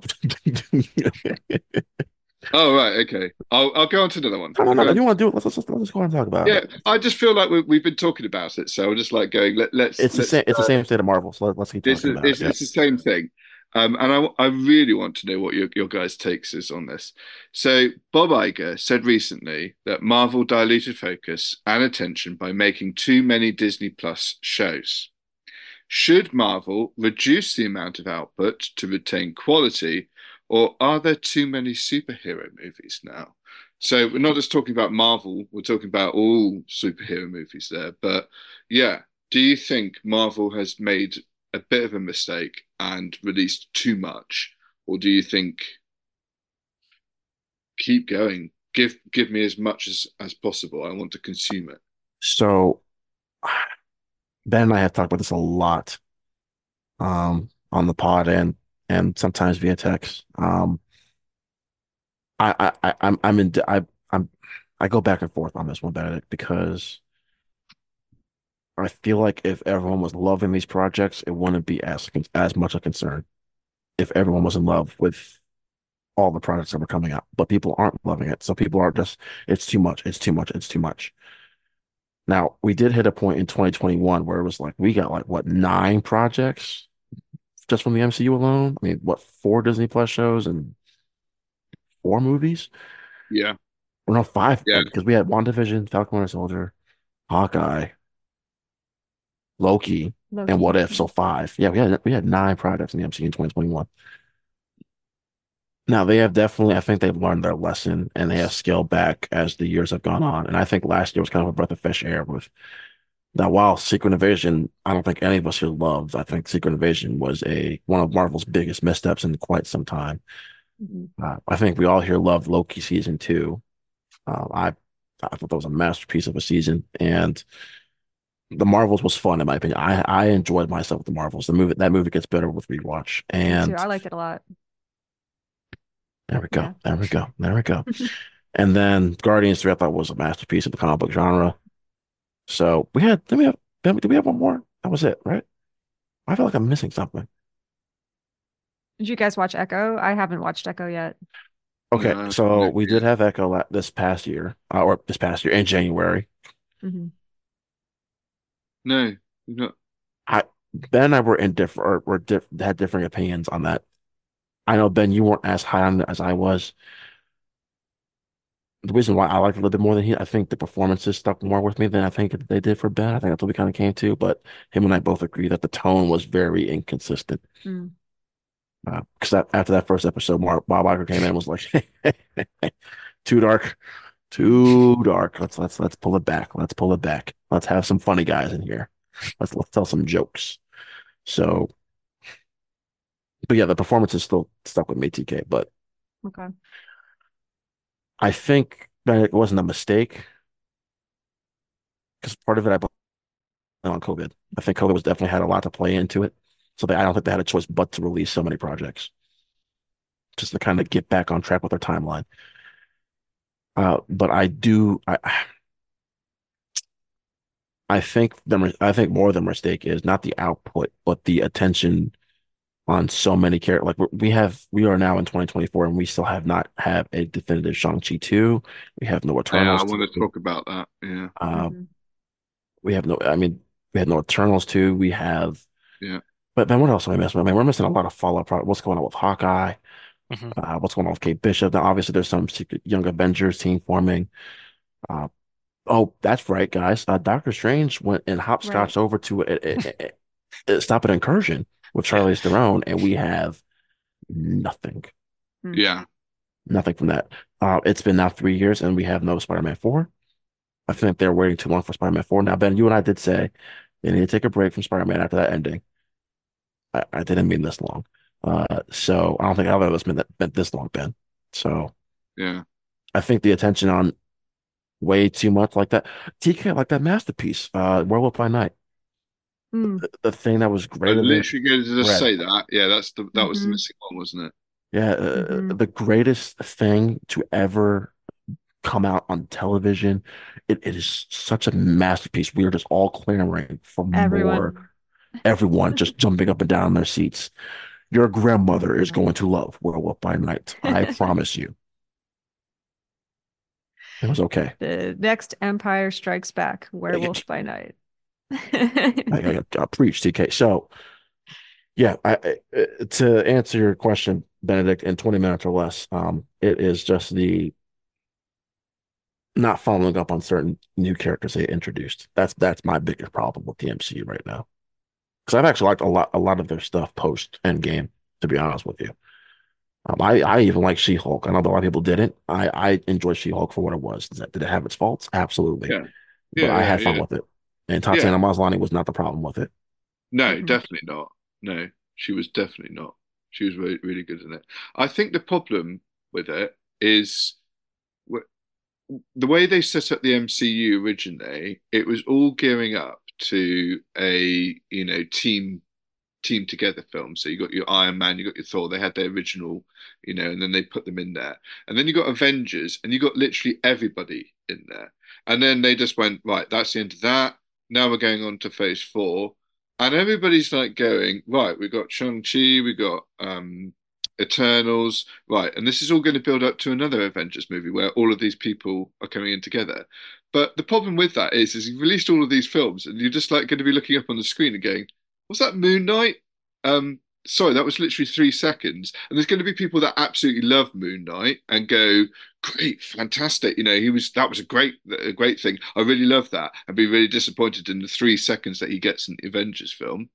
And there's going to be people like going, who the hell's Moon Knight? Because they haven't got Disney Plus and they haven't watched it. And then there'd be like, there'd be other people like going, oh yeah, you're talking about Moon Knight. What about, Werewolf by Night, and all this lot. And that's going to be a key thing. I think everybody's thinking that the next Avengers movie is going to be this big team up and have all of this thing here. And I don't think it's going to be like that at all. I think Kevin Feige was trying to go, no, we're doing something different here. We're going to be going in a different direction. It's not going to be end game level where everybody's together on the screen at the same time and fighting one big bad. It's going to be something completely different. And I think that's where the expectations is going. And I think that's part of the reasons why Shang-Chi and Eternals for me didn't work was because I was just like going, I can't see where this is going. I can't see what you're doing with it. And neither could Marvel. I'm sorry, but they haven't revealed anything regarding Shang-Chi 2 or Eternals. And you're just like going, you haven't got a plan here, have you? And now that the Kang dynasty is sort of up in the air and whatever they're going to be doing with that. They're sort of like going, right, okay, let's not make it look like we don't know what we're doing, but we'll just keep things under wraps and everything. And people are getting impatient with it. In my opinion, I certainly am. I'm certainly going, we need a direction now. It's been 5 years since Endgame. Come on, you've given us some good entertainment, but we need a bit more direction.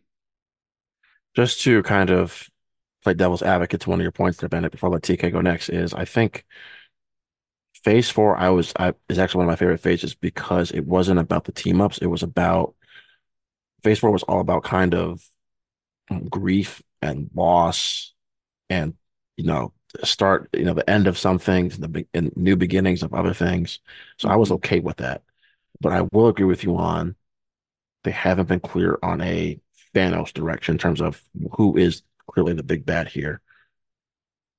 They sort of tease Kang, but then like other projects wouldn't even mention Kang. So now that we're done with Kang, the question's just going to come up again. Is it Doom? Is it Galactus? Is it this person? Is it that? I had a conversation with someone on Instagram. Ben was like, are we going to get Avengers versus X-Men? It's way too early for that.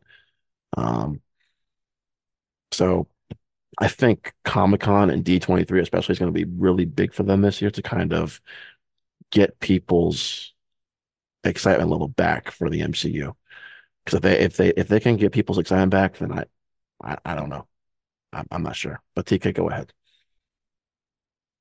Yeah, I think you guys are raising a lot of interesting points. I have a lot of thoughts going on in my head. I appreciate what you said, Rod, that it's not necessarily an output problem in terms of the quantity, but more so are these the stories that people are showing up for? And I agree with you as somebody who loved Phase 4, like Black Widow Nation always. I know that Black Widow was more about the ending of an earlier time period, and one of my favorites. But Florence Pugh as Yelena, like, where is she? Like, she could have come back onto the scene a lot earlier. I know she was in Hawkeye, which was awesome. And people really responded very well to her and Haley Steinfeld in Hawkeye. So where have they been? I loved Shang-Chi. I also loved the Eternals, which I know is not quite as popular as Shang-Chi or as well loved as No, no, no, no, Shang-Chi. no, no, no, no. A lot of Here Eternals it love is and yeah, between yes. the two of us, absolutely. But yeah, so Ben Saunders too. Ben loves Eternals. Yeah, that's right. Yeah, I'm the minority here. I No, Ben hates it. Ben dislikes it so much. but I think I think that's it. I mean, okay, WandaVision, a masterpiece in my opinion. And how many years have they been like, oh, we're going to do an Agatha show? Right now, do people care about an Agatha show anymore? I don't think Mm. so. I don't think I do, but maybe within a year and a half of WandaVision's release, maybe I would have. Right, like where's the timing of everything? The Shang-Chi post credits, or was it the mid credits? It was one of the Shang-Chi It was like the end first. It was the tags. mid-credit scene. Yep, The correct, one with Hulk and Captain Marvel, right? correct. The greatest So post-credit scene since the first Iron Man movie. but like we had the Marvels just come out and there was no connection back to Shang-Chi. I feel like the Marvel of a few years ago like would have kept a lot of the connections tighter. I think that the kind of like doing your homework problem is kind of a double-edged sword because it's like, okay, so much output. I'm nervous because do I have to do all this homework before I can go see the Marvels? Do I have to do all this homework before I can go see Deadpool and Wolverine or whatever it is? And if the answer is yes, that's intimidating because there's so much output. But if the answer is no, that's also a communication of like, okay, so does Echo really matter? And I know Echo was even branded a little bit differently as the Spotlight, right? So I guess that they've tried that on, but Moon Knight or Secret Invasion, right? If people thought that Secret Invasion was very important to seeing the Marvels, what effect might that have had? If Secret Invasion wasn't important to seeing the Marvels, for me personally, I'm like, oh, like if it's not going to play into it, then why am I invested in Secret Invasion? So it's kind of a double-edged sword. What a Um, brilliant point. yeah, but I Brilliant. don't know.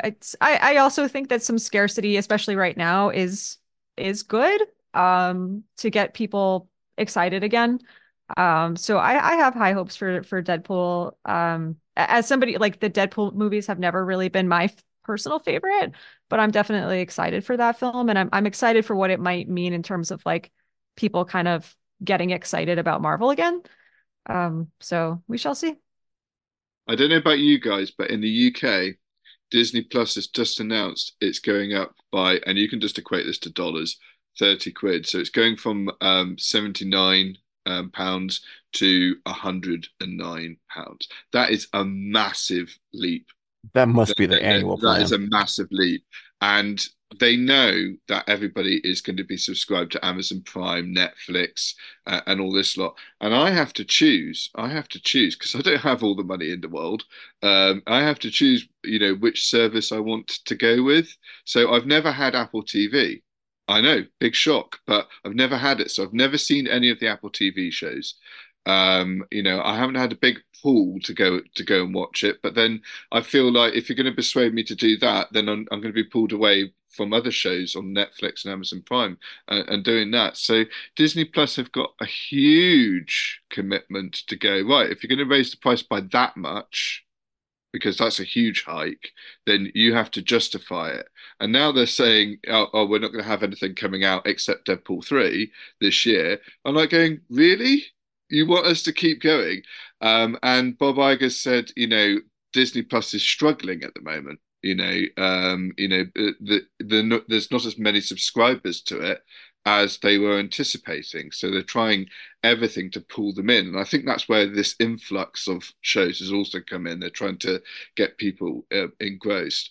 But the thing I'm getting a little bit tired of at the moment is kind of the woke attitude towards it, which I don't really appreciate, which is talking about the first Asian, superhero. Well, yeah, okay, great. But shouldn't you have that already? the first woman superhero, Captain Marvel. I'm just like going, well, that's great. Yeah, I'll back that. I love the message behind it, but really, you should have had that ages ago. That's not something to brag about. And all these things. And there seems to be a bit more focus on that wokeness, on focusing on that and going, look at us, we're diverse. Look at us, we're putting this and all that. Great messages, guys, but you're losing the focus. And this is what Bob Iger was saying, and I completely agree with him. You're losing the focus of the stories that Marvel put forward, and they're great stories, and that's what you really should be focusing on. And it doesn't matter who plays it. If it's a black Spider-Man, great, I'll get behind that, and everything like that. But make the story great. Don't make it about him being black. And it being about a woman and celebrating womanhood. Yeah, we'll celebrate that in our own time. That's great. I absolutely love that message and I'll support that 100%. But I don't need to be told to support it because that's something that should already be we should be doing. And I know that's a hot take still in this society, but that's my feeling on it. So there's a lot to unpack there, Yeah, Benedict. And yeah. for time's sake, I'm gonna Move unpack on. one. Well, I'm gonna unpack one of those things, and then Okay. I'm gonna let Ben give his 2 cents. Um, I I'm gonna leave the woke thing alone, but I will say Yeah. in terms of the Sorry. streaming thing, no, it's fine. In terms of the streaming thing, I want to say I'm going to talk. I mean, I know streaming was actually one of your questions, which I think is probably the question we're going to end on, but I think it's more than just a Marvel thing. I think Disney Plus as a Mm, whole could do better with their event television because HBO Max, or God, Ben, Max, it is like, okay, we just had True Detective. The last season, which I didn't really all care for that much, Ben, but that was still event television, right? Now we're going through Curb Your Enthusiasm, which I'm loving, by the way. Now, while that isn't like event television, Ben, it's still like I gotta watch this, every Sunday or Monday morning. And then we got a Kate Winslet show coming out next week. And then we got House of Dragon in the summer. It's like constant and nonstop. Disney Plus is like, hey, we've got this coming out in January. Acolyte's coming out in June. In between, here's the making of Bob Iger's Kitchen. Who wants to see Iger's kitchen? Exactly. Come with So me. exactly. And here Yeah. is Kathleen Kennedy's back porch. It looks Mm, wonderful. So, I mean, it's more than just the Marvel. I think Disney Plus has done a pretty piss poor job of doing event yeah. television when Mm, Netflix is like every other day, Ben, as we always joke around here because they are terrible at marketing their shows and movies. Because a lot of their shows are usually fucking phenomenal. And then HBO Max, I'm like, movie. yeah, well, Netflix movies usually suck. And then Amazon Prime, then usually like once a month, you've got some sort of event television like Mr. and Mrs. Smith was fucking awesome. I love that show so much. Feature. Reacher, right now I'm watching this Expats with Nicole Kidman, which is a phenomenal drama. So you've Mm, got event television every month. Even Apple TV Plus has new episodes of something every yeah. single fucking week. Disney Plus, Not so much. hey, we acquire Morbius March 1st. What the fuck? What the fuck? So yeah, they've dropped the ball. And Bob Iger's gonna sit there like, well, I don't know why Disney Plus is struggling so much. We've got WandaVision. That was 3 years ago, Iger. Mm, But Loki was great. Okay, what's next? mm, You gotta get people to keep paying that annual or monthly subscription. Or in okay. Ben's case, using my subscription every month. So you got it. Oh, sorry, Ben. Sorry. That's right. That's right. Password sharing is illegal. I'll give you his address later, Iger. But No, no, anyway, no, no, no, no. so Ben, go ahead. I'll be quick on this. Y'all have all made excellent points, and as I thought of something, y'all would say it. So, which is great material. So, it's great conversation. I will just go. I mean, probably an easier route, I guess, but with the quality, it's yeah. If we keep up the quality that we've had, like we've been saying kind of earlier on, and we've touched on that with how connected and close everything felt before, instead of nowadays just dropping hints at stuff that we're going to get 5 years later, or maybe not at all. Um, all those end credit scenes of the first several movies, which I know were, they were more spaced out and everything, and then more connected, like we're saying. But it was for the next movie or maybe the one after that, and now it's just it's kind of throwing in something for the hell of it. Sometimes it seems. So Mm. anyway, but yeah, keeping the quality, and I think we do hear conversations a lot now of, are there too many superhero movies and products? And I think a part of that is because of the quality. If everything was really good, I think there wouldn't be as much conversation about that. Um, and I know that's Yeah. a broad, big ask. And all these projects, or most of them, have all different directors and creative teams and everything. So I understand that as well. But yeah, if everything was, and it doesn't have to be the biggest thing ever. I think we would get tired if we had Werewolf by Night every month. People saying how great this is, changes the genre. I think just good material that we can all get behind, and appreciate. That worked, didn't it, as a 50-minute sort of TV or mini movie, didn't it? Mhm. That was the magic of that particular Mhm. project, was that they didn't turn it into a longer story. Yeah. I think Samuel L. Jackson said that for Secret Invasion, if they'd made that into a movie, it would probably been better. I'm likely to agree as well. It wasn't a particularly good adaptation of the graphic novel either, but in fact, it was very far from it. Yeah, yeah, yeah, that's some good points there. Okay, so we're gonna move on now. This was a great conversation. I feel like Ben, we could do a whole episode just on the state of Marvel. Oh Yeah. wait, we've done it Absolutely, before. yeah. These questions we can, yeah. Absolutely. But we're gonna move on. And for time's sake, we're not gonna talk about James Bond because I feel like this is the next easiest question we can talk about in a minute or less. Uh, Who should be the next James Bond? who should be the next James Bond?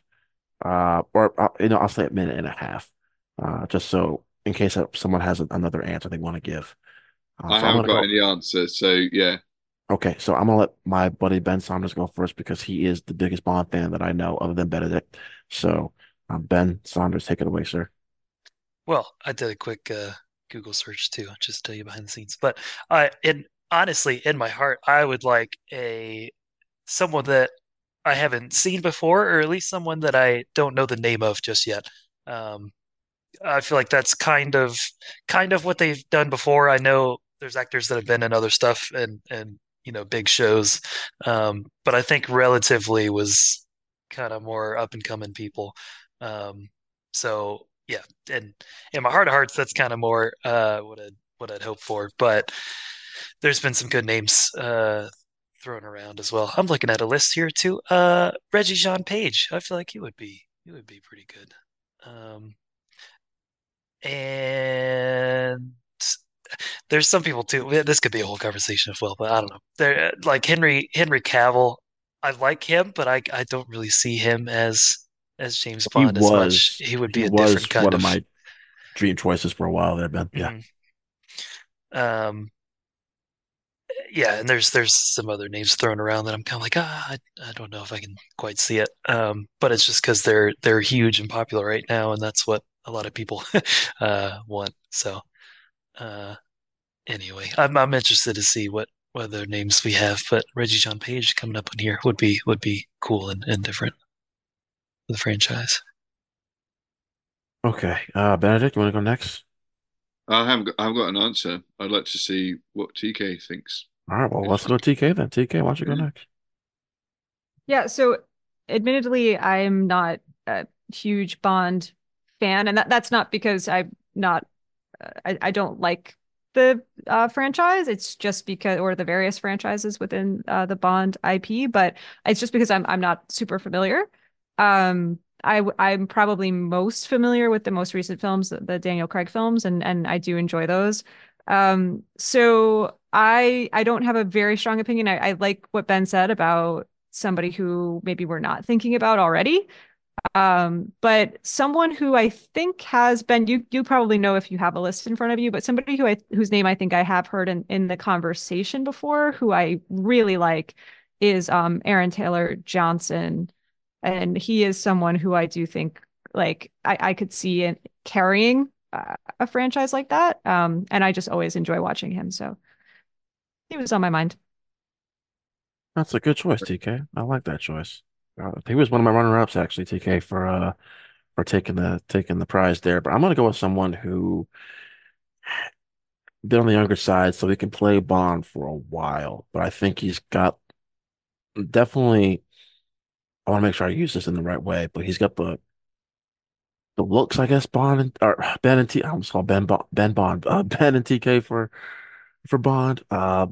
But he's an actor I've been fond of for the past couple of years, ever since seeing him in, first in Euphoria, then Saltburn. I'm gonna go with Jacob Elordi. He has really impressed me over the past few years, Great and Ben choice. knows I am a big Euphoria fan. I love him in that show, and I quite enjoyed Saltburn. I thought he was great in it.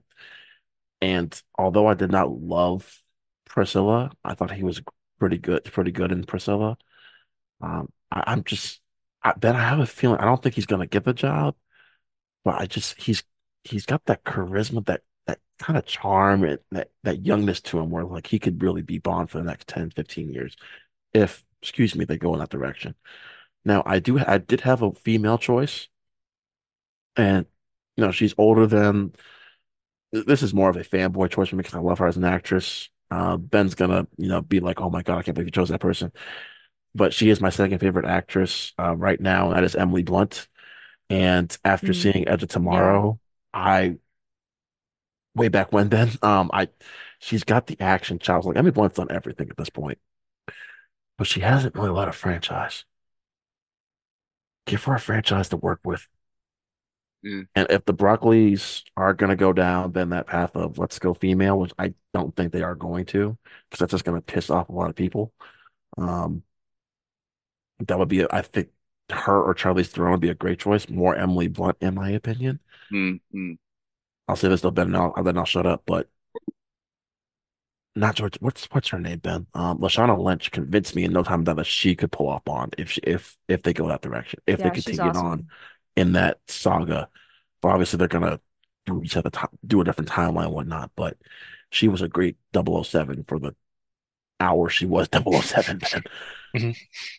Okay, I'm I done. do like how they tried the water with that. They were Yeah, like, right, let's use 007 as a code name rather than as, James Bond and everything. And I yeah. think, But then Craig said, like, "Yeah, I don't think so. No, no." no, you didn't like that? No, no, no. All right, okay, right, okay, right. Benedict, it's your turn. And Daniel Craig Yeah, was taken, so you can't use Daniel Craig. those are great choices, Rod. In fact, Aaron Taylor Johnson's a good choice as well. They are like Barbara Broccoli's recently just said, I don't want to say too much, but we are trying to rethink, like Casino Royale, the whole franchise and everything like that. And so there's an entertaining possibility of a TV series now that Amazon Prime's got hold of the rights. And one thing that I thought was interesting was Pierce Brosnan has never really liked giving up the role. I think he famously found out that Daniel Craig got the role at the MTV Movie Awards, which is absolutely heartbreaking. I don't think that's true, but it's an interesting watch nonetheless. And one idea that I had was him reflecting on his life as a younger Bond for a TV series, and how he came to be Bond.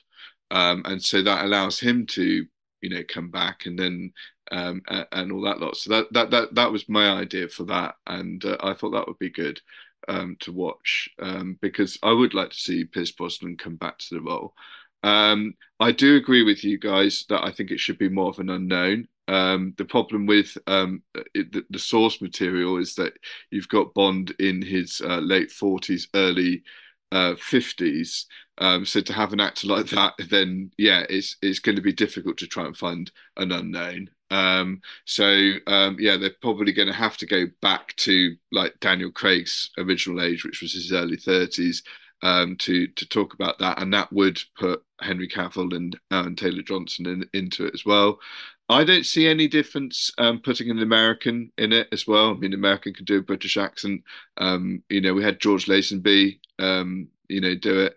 I'm not saying he was American; he's Australian, but he did a reasonable job for it. A lot of people do like On Her Majesty's Secret Service.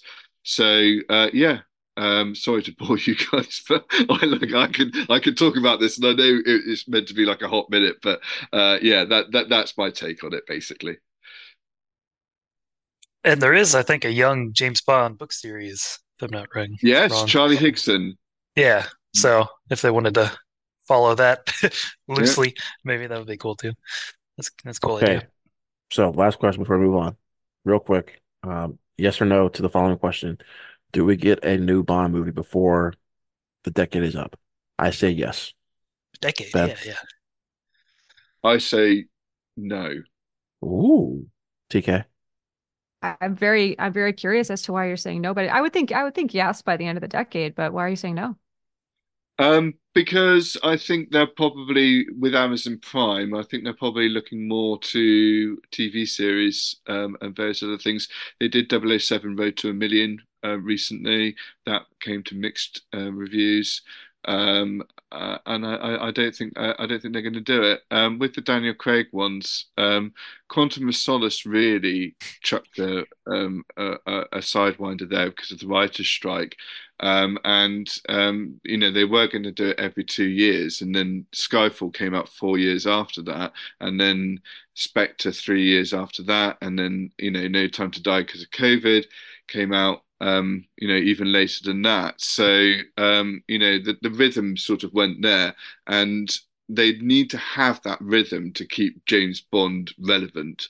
And so, if you're going to release a James Bond movie by the end of the decade, that means in 2 years you're going to have another James Bond. Otherwise, no point. You're losing it, and you're just basically just bringing him back, and he'll just dwindle away, and nobody care about it anymore. So you need to keep that ball rolling. So what I'm basically saying with that is, if you have a James Bond movie in mind, have another one as well to get that ball rolling and keep it franchisable. I like what they did with Daniel Craig. There was a continuing story, but yeah, that's why I don't think before the end of the decade. But I'd like to be proven wrong. I'd love to be proven wrong on that one. All right. You guys ready to move on to the next question? Let's do it. Yeah, Okay. I didn't really give you guys a chance to answer that, but we're gonna move on. Anyway, go on. Benedict, let's talk about profits because you had an interesting question that I wanted to discuss. So what was that question about Oh, yes, about franchises? profits. Thank Yeah. you. If it's not franchisable, it won't make a profit. And just to prelude this, I'm not giving my opinion on it or anything like that, but I feel there's so many sequels and so many spin-offs and so many other things that are coming out, and there's very rarely in the cinemas a sort of original movie that does well and everything like that on its own. So that's where I'm going with that. Is that something people agree with or something disagree with? And that's not just to just say agree or disagree. Back it up. Who wants to go first with this one? I think I will go with TK. Yeah. Sure. Yeah, so I think if profitable is twice its budget, or then I think it is we are hard pressed to find recently a film that has not been part of a franchise or is not franchisable in some way that has made that impact. Certainly not a film that's cracked 1 billion. And I think um, in a way, it was a bit of a surprise that Barbie cracked 1 billion, but Barbie is likely going to be part of a larger Mattel franchise, if not, have a Barbie 2 in some way.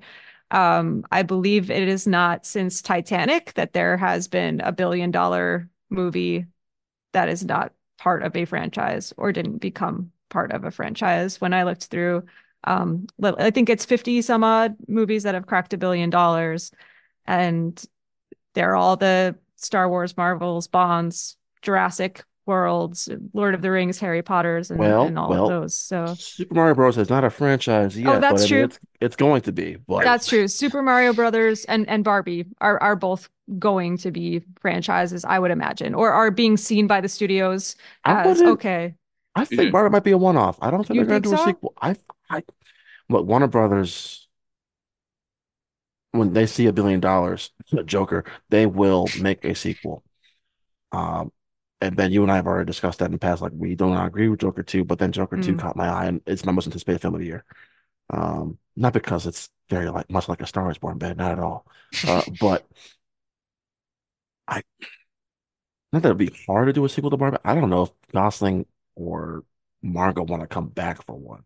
Yeah, And Gerwig is tied up with the Or Nard. Greta Gerwig, yeah. Yeah, Gerwig is yeah. tied up with that Narnia franchise for Netflix now, so it's going to Mm. be a while if we do see a Barbie too. That's a good point. And I think more likely is going to be the make Barbie part of a larger Mattel world and make it the Mattel cinematic universe. And Barbie, somebody from Barbie will make a cameo appearance, or there'll be some kind of crossover Yeah. reference to Will Ferrell will show up as being like the home base guy who shows up in the Mattel movies. I don't know. I do think that Barbie was a bit of a surprise though, in that 1 billion mark, and again, like not since Titanic. So that's pretty wild. And then I think about a movie that came out recently. I don't know if you guys saw Argyle. I haven't heard you talk Yeah. about it on the show. If you did, I'm sorry I missed it. But Argyle is clearly something that was like very clearly trying to launch a Yeah. franchise and failed. Mm. So I don't think just because it is franchisable, it will be successful. But if anything, I feel like Argyle is like a cautionary tale, and like let's try to, if you're putting the world and your hopes for the world before you're putting the story, that's not going to work. And unfortunately, sometimes there are really good stories out there that just don't reach as wide of an audience. But I don't know. Those are some of my thoughts. I'm curious to hear what you guys think. Ben? Yeah, Yeah, I go ahead, th Ben. I think yeah, it's kind of a hard one to tackle. It's kind of double-edged sword with this one too, I feel like, because there's definitely some movies that I would love to see more, from, and then some that I don't, and they have a little stinger at the end of character coming back or something, or the hand Mm. coming out of the grave, and you know, standard stuff, and you're like, oh, we don't, I don't need this, or at least I don't need this right now in this first movie to promise me there's something else. Um, so yeah, I see where the idea is coming from because, like you said, recently there's so many that are sequels or part of a larger franchise that do make the most money. So I see where studios are coming from with that. But uh, and easier said than done. But just make a good movie first and hope it does well. And if it does, then keep going with it. So, but then there's also these franchises that we all know and love too. So. Um, Yeah, and kind of associate a little bit, I guess, that maybe not as much recently, but I remember people saying all the time, "Oh, Hollywood has no good ideas, and there's nothing new coming out." And I'm like, it's there. We're just not you're Yeah. not hearing about it, and not going to the theater to see what's there. You're just hearing about the next sequel and everything from the media and social media and everything. So. There's stuff out there. It's just hard to get the money and everything, the audience there for it. So yeah, see where they're thinking, but don't like it.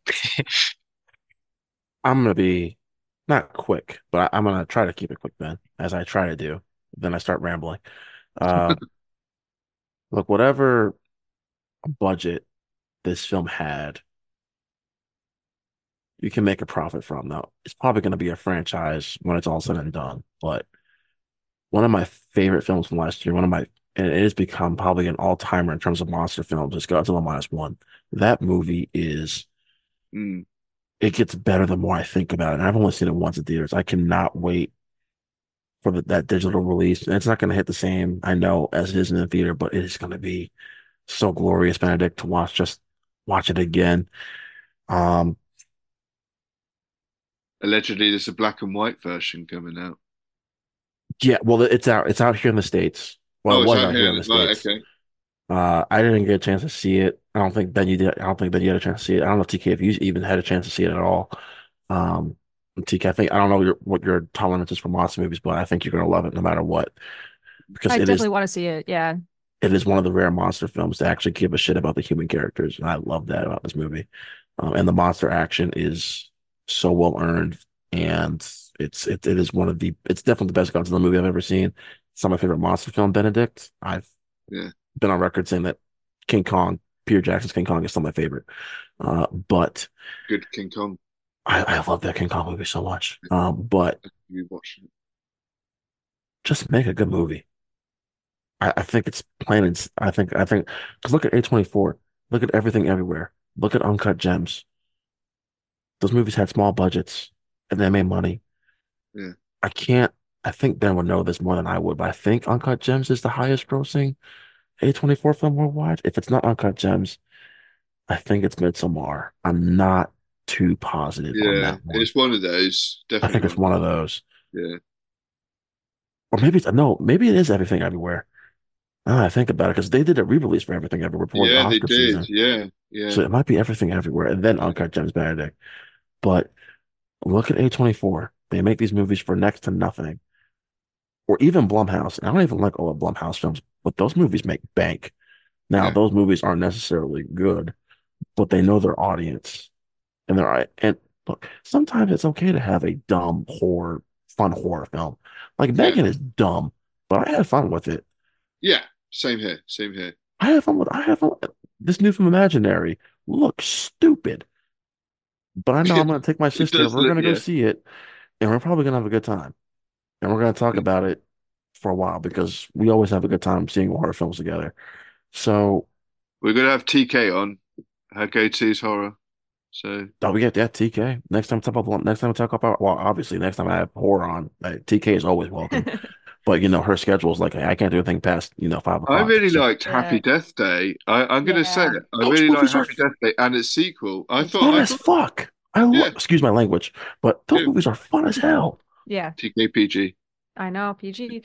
No, I totally agree. And you know what? In thinking about the question, Benedict's question, I wasn't even really thinking about the horror genre, but I think you're right, Rod, that the horror genre always brings in a big crowd. Now, a lot of those films are franchisable or part of franchises already, but there are some that aren't. And I think A24 is also a really, really, really good point.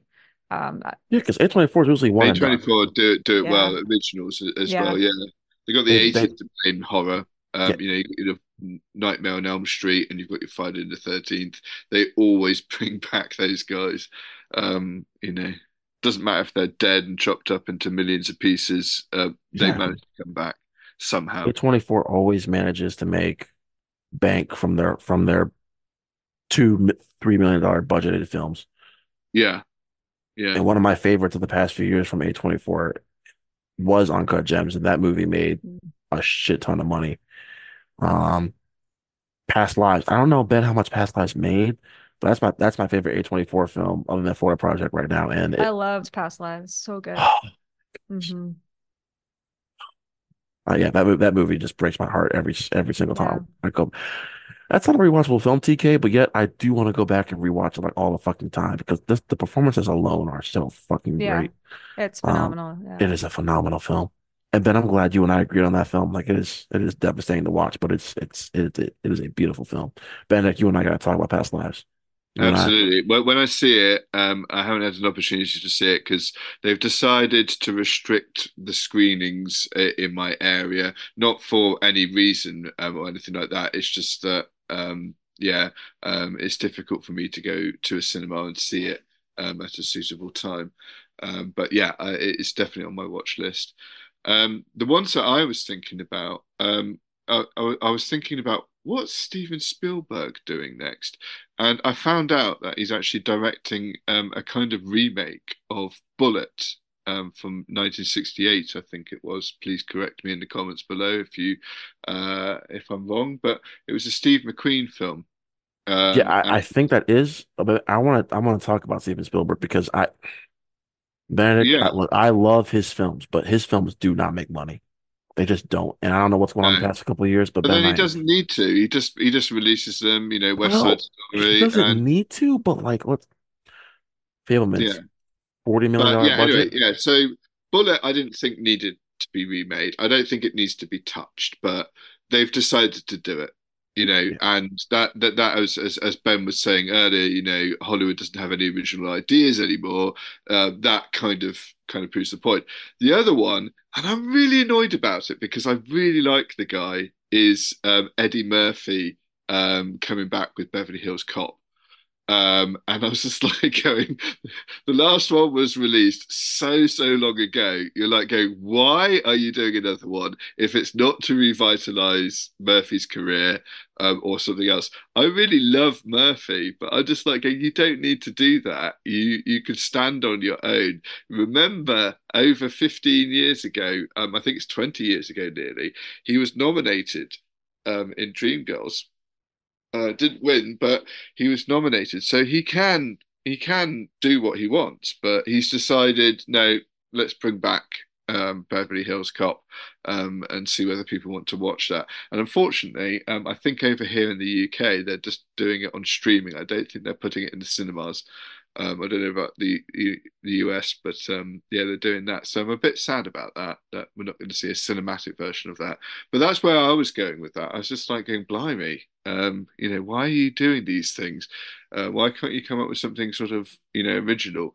And as Ben was saying, I think He-Man and the Masters of the Universe, the Dolph Lundgren film, famously has Skeletor coming back in the end credits sequence, and it's just such a oh really, and thankfully it didn't get a sequel, but some people want it, but yeah. So yeah, the state isn't great at the moment, but all of you've made good points. If the movie makes money and it's a good story, who cares? This is the last thing because I didn't want to touch on Steven Spielberg because his last couple films have not made money.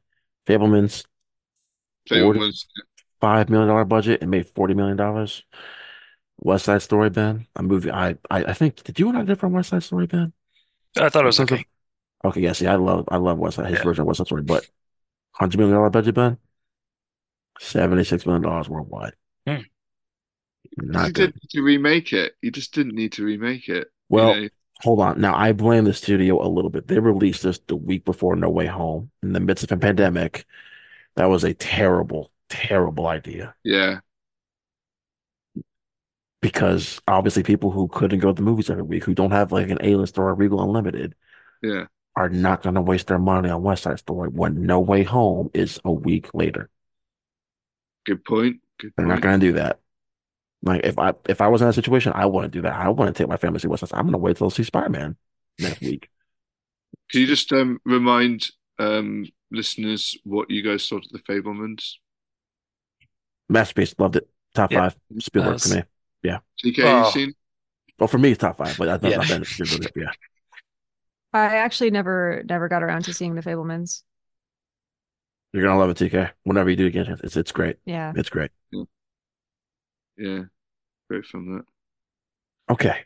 So then let's move on to my last question, Okay, which was if I can pull this up here. My I've God, got it. I've got it. If thank you you. want Go ahead and read it for me.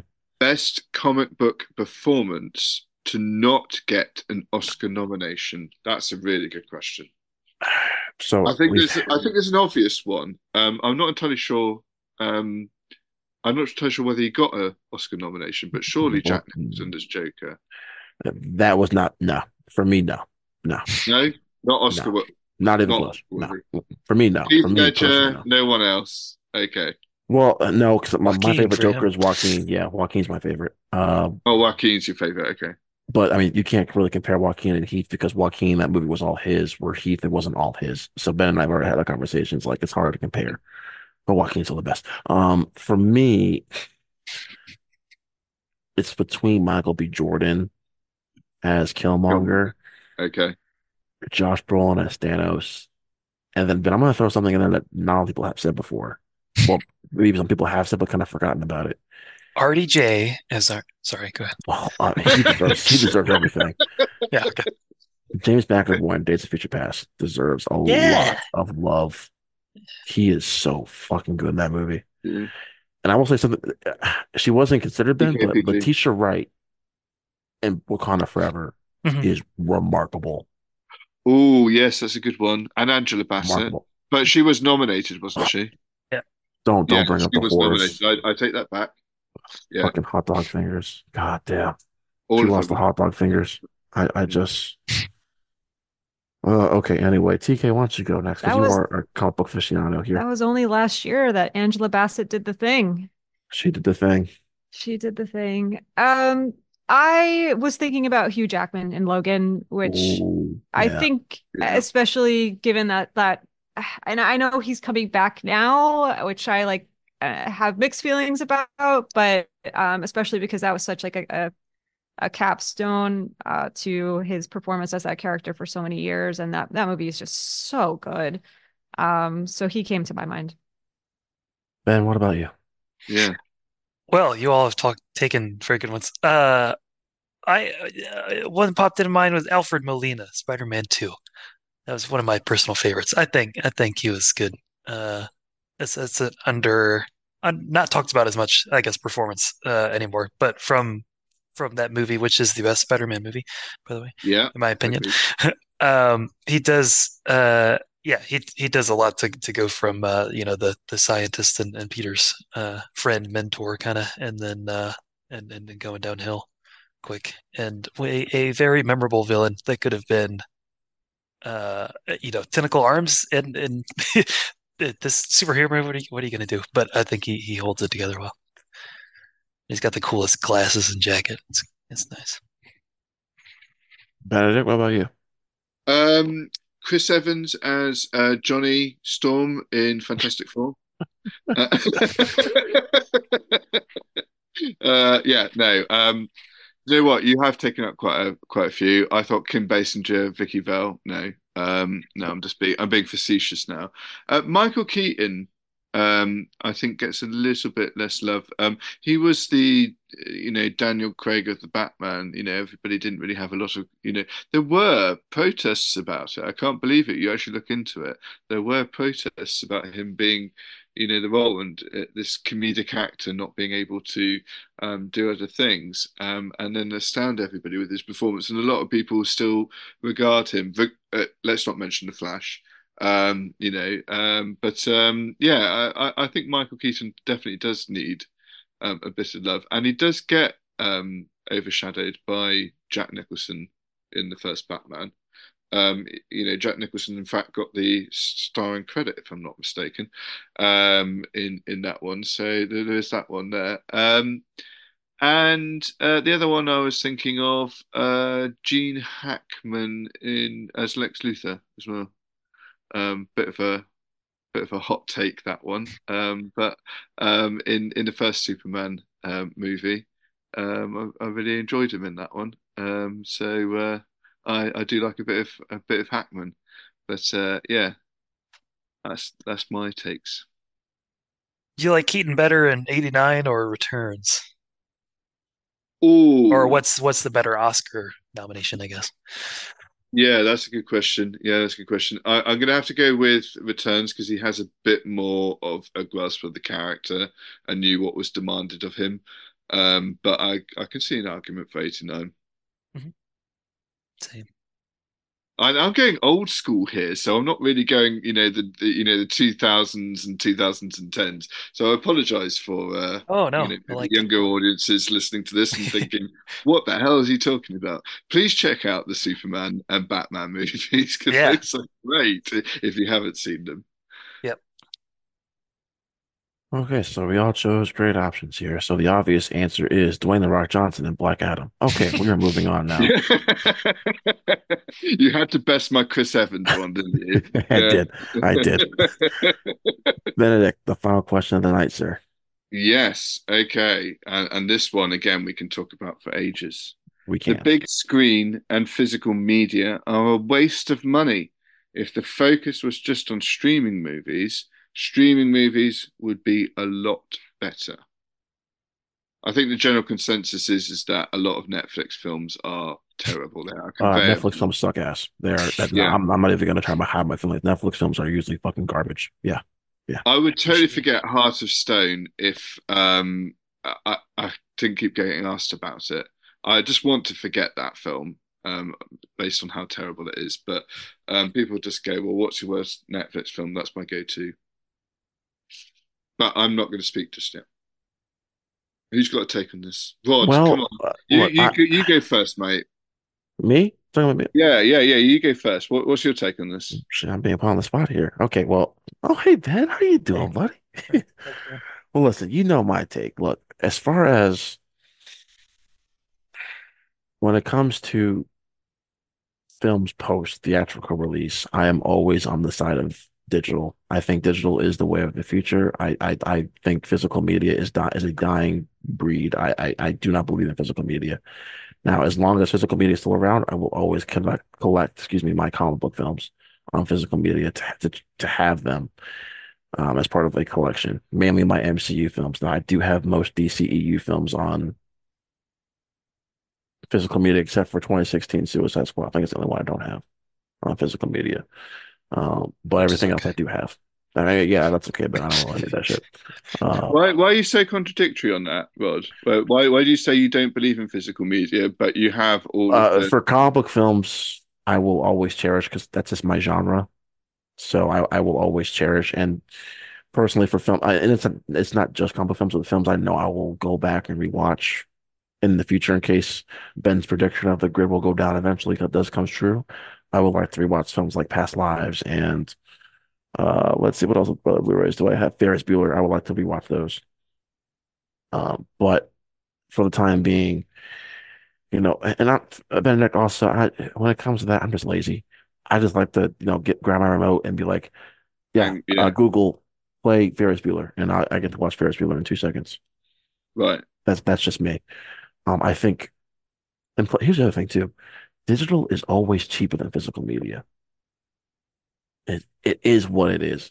In my personal opinion, I wouldn't say that's always true, but Mm-mm. yeah. I think it's true. Look, you can get let's take Aquaman, The Lost Kingdom, a new comic book film that's gonna be on HBO Max tomorrow. I don't know when it's coming on. I think it actually comes out on Blu-ray tomorrow.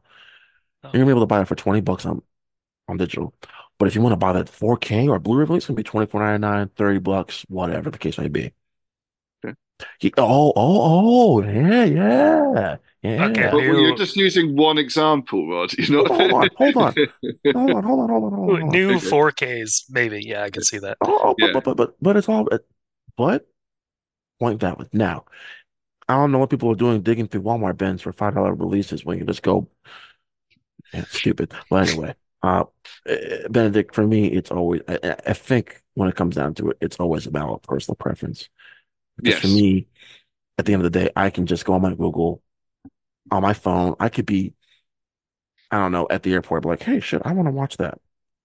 Turn that on and or buy it, and then when I get home, I can watch it, or I can watch it on my phone. Once I don't want to, but I can turn it on, buy it, get back, make some popcorn, go down to my theater room, and watch in my bedroom, and watch whatever I just bought. It's just easier instead of, oh man, I gotta stop at the store, buy this, and I gotta go back home and unwrap it from the plastic and alphabetize it again and put it in. It's just I don't want to do that. It's just too much fucking work for me. I don't want to. And Yeah. but like again, personal preference. I know I didn't really answer your question, but that's just kind of the way I see it. I think it does. Yeah. Well, But no, I'm going I, to move on. I'm going to move on. TK, I've got a bit of a controversial thing to say. Generally, collecting physical media is a very male thing. That might be a generalization, or is it true? Are you a physical media collector, or are you like Rod and prefer the digital? When you were saying that you had a controversial thing to say and you were like generally collecting physical media, I thought you were going to say like an ironic joke about the fact that behind you, again, audio medium, but behind you are shelves upon shelves of Blu-rays. Yeah. So I thought that was the setup. No, so I will say that I was a very big physical media collector through like childhood, high school, past that even mostly CDs. I do have a room upstairs that is like I have it set up with shelves on like rack shelves on the walls that it's set up like an old school like a record store. Like it's got the CDs and I've got DVD box sets and things like that. So I very much was. I haven't held on to that impulse to collect as much. Though I do think that every so often, like a steel book or a set will come out that I'm drawn to. I think that What's for changed for everybody, you? say that again. What's changed for you then? You said it For me, used to be. What's changed? yeah, I think it's a very good question. I think that a lot of it is the convenient. Well, okay, so there's two parts of the question too. So the physical media part, I would say that I more spend my money on going to the movies. So that's the part that I definitely like for me, I feel very passionately about. Like I like to go to the movies and experience the films that way. And then oftentimes if I do want to rewatch something, it is obviously much more convenient and cost effective to do that through streaming. Yeah. There are still the Avengers films, a lot of like the MCU films that I do have on physical media. I do have like various horror films, like horror franchises on physical media.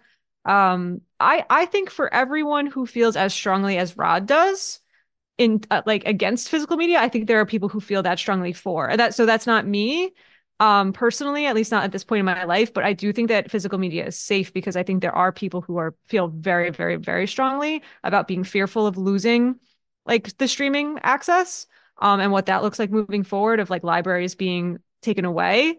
And there's a real impulse to collect and have ownership, I think, for a lot of people. And I think about like vinyl and how vinyl went away and then came back in a huge way. Mm. Um, so I don't know. I don't know what that means, but yeah, I think I care about the big screen more than I care about physical media, but I don't not care about physical media at all. And I do think that there are a lot of people out there who care about physical media. So, an establishing question: to see a movie for the first time, you'll always choose the big screen over anything else. Is that what you're saying there? If I really like all other factors aside, it's Yeah. like personal stuff aside of like being really busy with work or whatever, like that would be my choice. But there's So, some Dune like I Part Two on saw, the biggest screen possible, for yeah, example. yeah. Right. But like I watched Saltburn at home. I watched Past Lives at home. Like for the first time. Obviously I will do it for films I'm very excited about, and I will do it about like films that I was less excited to go see. Like Madam Web, I will catch on streaming. At this point, because next week I'm going to be just totally focused on seeing Dune Part Two. Um, so that's more of a scarcity of time thing at this point. So, okay. But Dune Part Two is a film that like I will likely also buy on physical media. Okay. I want to know what Ben thinks. I'm curious to see whether he either is like me or whether he agrees with you two guys. I am very much the collector. It's on the other side of the room, but I have a shelf of movies as well, and I have a shelf of vinyl over here too. Uh, I'm excited about that being more prevalent and everything. But yeah, I understand the convenience and everything. It is more convenient, and sometimes I still watch stuff on streaming, of course, and I have some digital films that I bought that are just really hard to find on physical media anymore. But yeah, I like the collecting, and it's also I have the luxury of being able to do that and having stores near me that still do that as well. Um, but yeah, I get a thrill from going out and finding stuff and I have this now to add to my collection and finding stuff. Even I like blind buying stuff too. If usually $10 or less at secondhand stores or whatever. But I've heard this was good or I like the people that are in this movie, and I'll pick it up and watch it. Which you can do with streaming too, but I feel like it's not, at least for me, I kind of know going in, I need to go to this streaming service because I'm going to watch this movie, um, typically for me. So, but yeah, I love ripping up the plastic and smelling the inside and then open it up and that light that illuminates it. No, I'm just kidding. But yeah, I enjoy that, all that aspect. And One question for yeah. TK and Rod, which is something I wanted to address, was when you're buying things digitally, are you just buying it off a store, or are you streaming it off a certain thing? I think one of the issues is that, as Ben was just pointing out, was that if I want to watch a certain film like Shaun of the Dead, it's only on Netflix. So if I've got Amazon Prime, Disney Plus, and various other things, I don't know what Shaun of the Dead is on, but I was just looking over my collection and just picking a film as an example. But if I'm restricted to one service, is that what you're saying, or do you just go onto these stores and buy it digitally? What do you guys do? DK, you want to go first, or Yeah, I'm trying to think.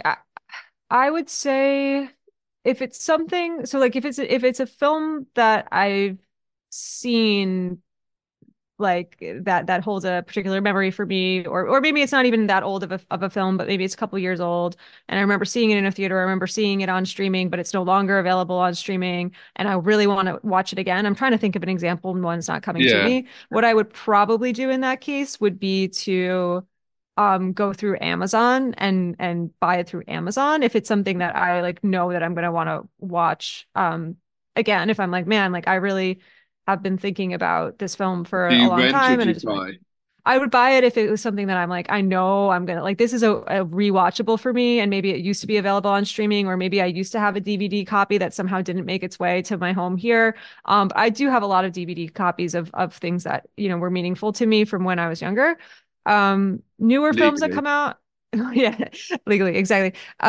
Newer films that come out, I would more likely to rent or to yeah, or to wait until they're available. I do Netflix, Amazon Prime, and Disney Plus and Max. So I have access to all of it. I don't like you, I don't have access to Apple TV is the one that I don't have. So yeah, I don't know if that's a great answer to your question because I'm struggling to think of It specific is. It examples, is. but No, no, no. yeah, I a don't little mean bit to of put you on everything. that. Yeah. What about you, Rod? Do you buy digitally, or do you look for it on streaming? I don't really believe in renting unless I absolutely have to. Just because if I like it, I don't want to have to rebuy it. So I just want to buy it and then just never have to. If I don't like Do it, you okay, buy it's stuck in my blind? library. Do you buy blind like Sometimes I Ben? do. Sometimes I do. No. Yeah, So you'd I'm never rent it if you haven't seen it. You would still buy it digitally. it depends because sometimes when you buy something digitally, it's only available to rent, and then I'll have to buy it later if I do like it. But so yeah, for me personally, I buy usually on Google Play because I'm a big Google guy, so I buy everything on Google Play Store or the Amazon. Those are my two big ones. Everything else, I'll like I haven't bought Aquaman on digital yet. I'm not paying $30 to watch a movie I might not even like. So I'm just gonna wait till it comes on HBO Max tomorrow and watch it then. If I like it, I'll pay the $20 and have it. It'll be on my library. And that's gonna be that. So Yeah, yeah, that's that's absolutely. that's that's just that's kind of how I roll, Benedict, with when it comes to digital That's how you publishing. roll. I only Yeah. have one big beef with Google Play. I Oh remember boy. Here we when you go. buy the Blu-rays, you've got your UV digital codes as well, which is Yeah, still. I don't like that shit. No, I don't know. But No. I downloaded it, and they were all on various different ones like Sony and Universal and all that lot, and they stopped all of that, and they all transferred over to Google Play, but some of them didn't. And I was really annoyed about losing some of those digital releases. So I got all my James Bond releases, which I can watch on the Google Play. But then there were some other films that just went, sorry, you've lost it, you know. So I've Um, never had that issue because like there was really? a movie recently. I think it's because it's been a hot topic of discussion. I think it's 28 weeks later or 20, yeah. Whichever Right. one had Cillian Murphy in it.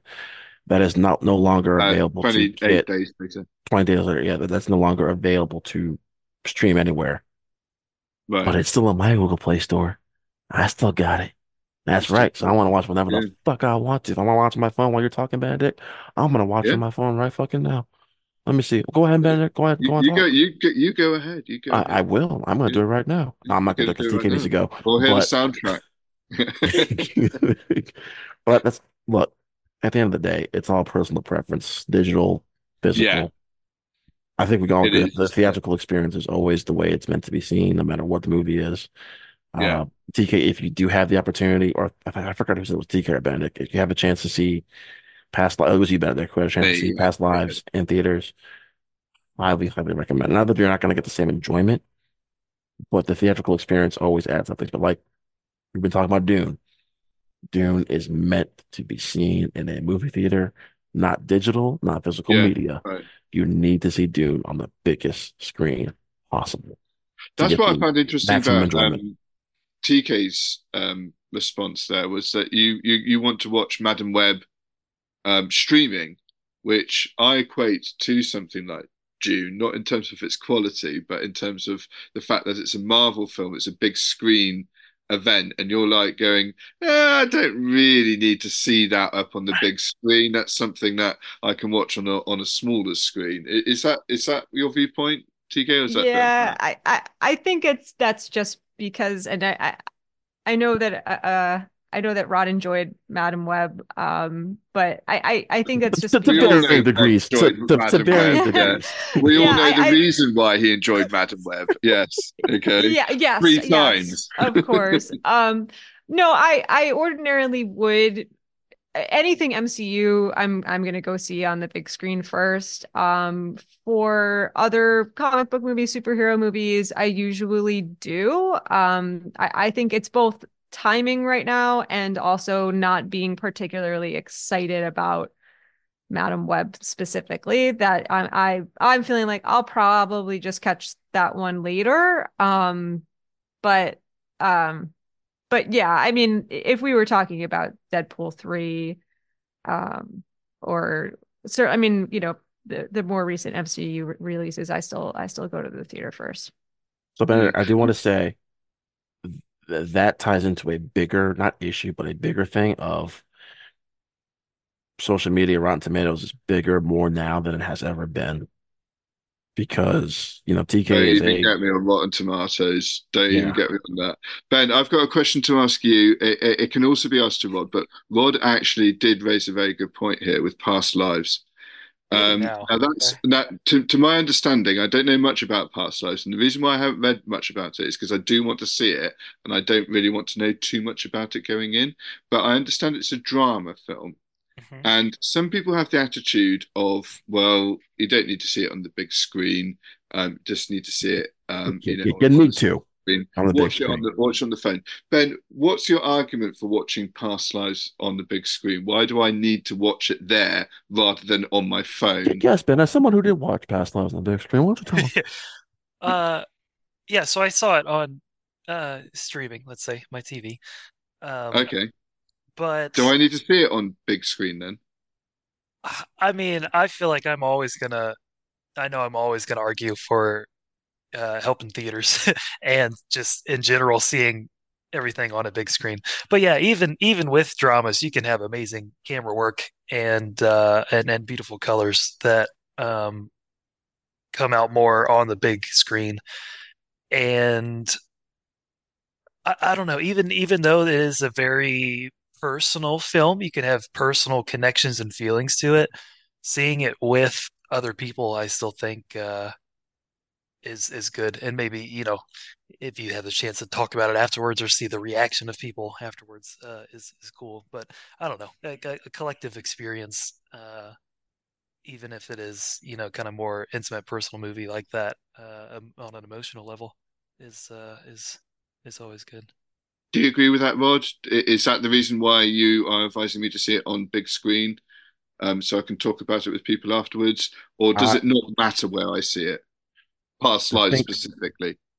for this film, for me, it mattered because I did see it with someone that I care very deeply about, and we we had that we were able to share that connection because we had a lot to talk about afterwards. And so for me, I got that personal. I don't know if we would have gotten that same personal response if we watched it at home together. So I think for me, having that experience, plus we did a double feature that day. We watched Elemental together, and then we watched Past Lives. So it was kind of like a one was happy, one ended up in had us in tears at the end.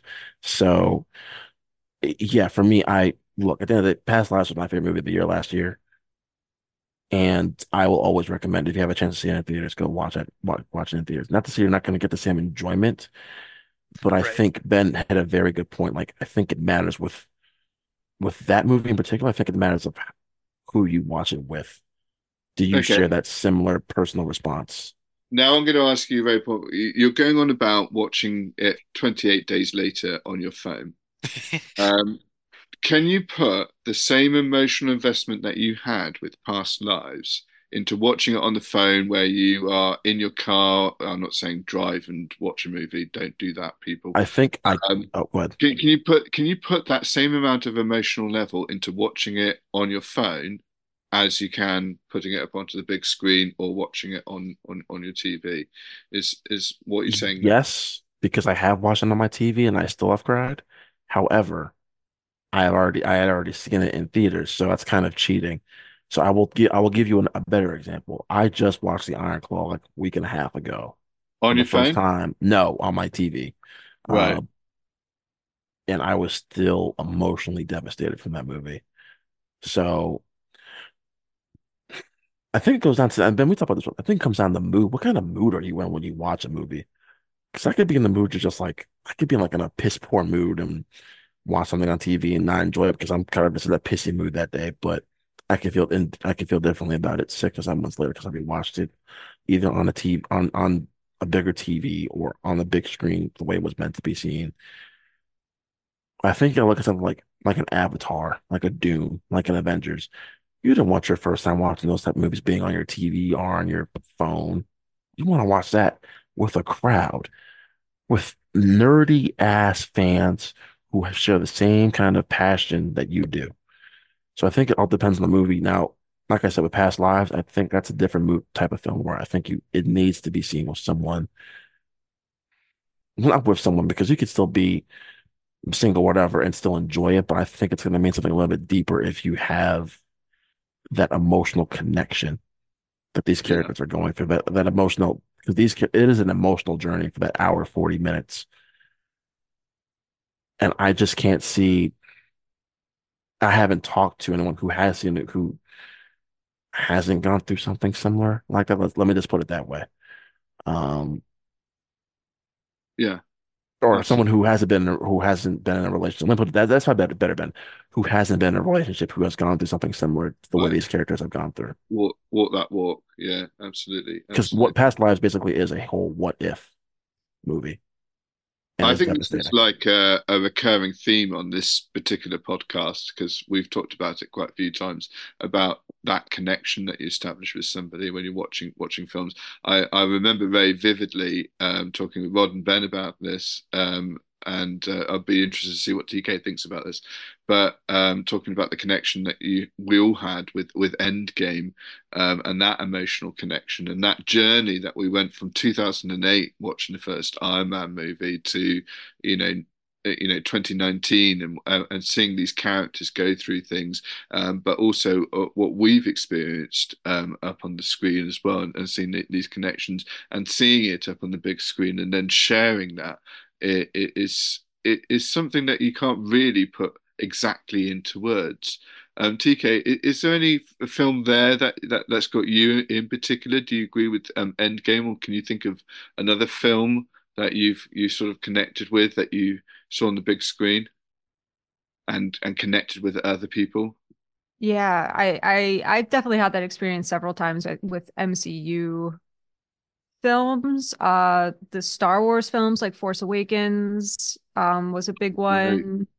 Yeah, just Can like you what tell you're us about seeing. can you tell us about that? Well, who were you with watching Force Awakens? I was Um, with friends, right, and it was like just that sense of like I was with friends, but I think it was more personal than anything of just like that sense of like thinking about like seeing the original Star Wars films for the first time as like a little kid at home, and then thinking about when the prequels came out and seeing those in the theaters as like an older kid and a teenager, and then like so like at least like my brain is going through like all of that, and I can only imagine that that would have been amplified if I had been with people who I had also kind of seen some of those earlier versions with, and I wasn't for Force Awakens, but you're just like feeling you're feeding off of the energy of the room and everyone's excitement. So Force Awakens is almost like a counterpoint to Endgame in that, or just the other side of the coin, right? So it's like this Yeah. Endgame is the culmination of so much, and then Force Awakens was like the reopening of this world that people were really interested in.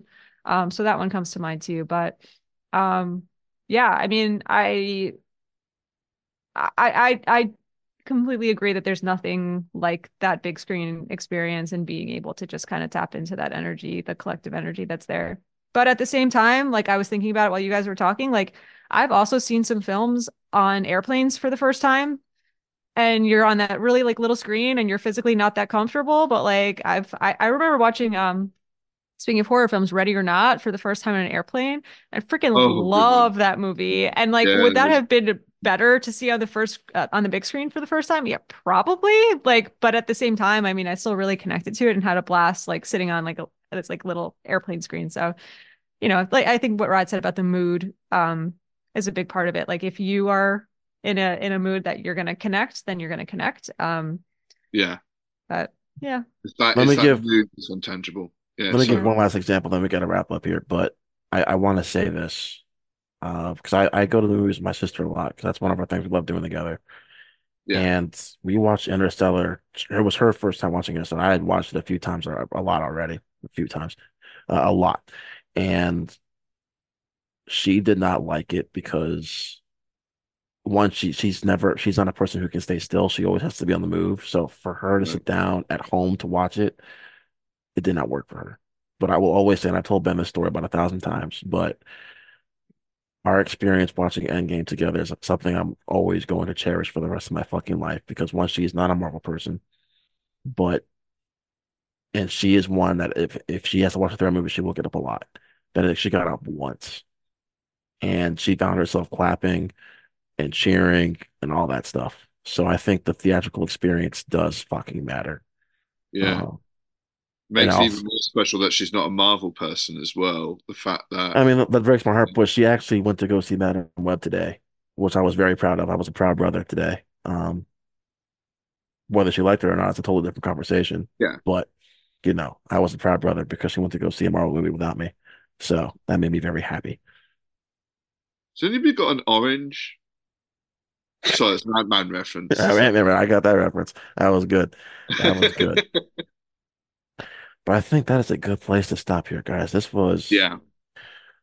I think we went a lot deeper than I thought we were going to today, but which was good, which was very, very Mm, good. I think this episode format kind of turned out for the better. I feel like also. absolutely. Um, I but loved hearing all of your viewpoints on it. I did Yeah. too. This was a lot of fun, and I think then we're going to do these a lot more often. These open forum kind of roundtable discussions. Mhm. This was great. This was great. So TK, it is always a pleasure and a joy and a treasure to have you on here. So where can people find you online? Oh, this was awesome. I really enjoyed having this conversation with you guys, and I hope to be back sooner rather than later to hang out with you guys again. So my you can find me at an idea underscore podcast on Instagram. I did a show. There was an idea, a Marvel Cinematic Universe podcast for a couple years that I have it's been on an extended hiatus. I never say never about getting back into it, but I haven't actively been doing that. But I do always, for anybody who might be listening, might be interested. I have a pretty big back catalog there, and you can find me on Instagram to make that connection. So Already yeah. following. All right, look at that. So making connections everywhere. So thanks again, guys.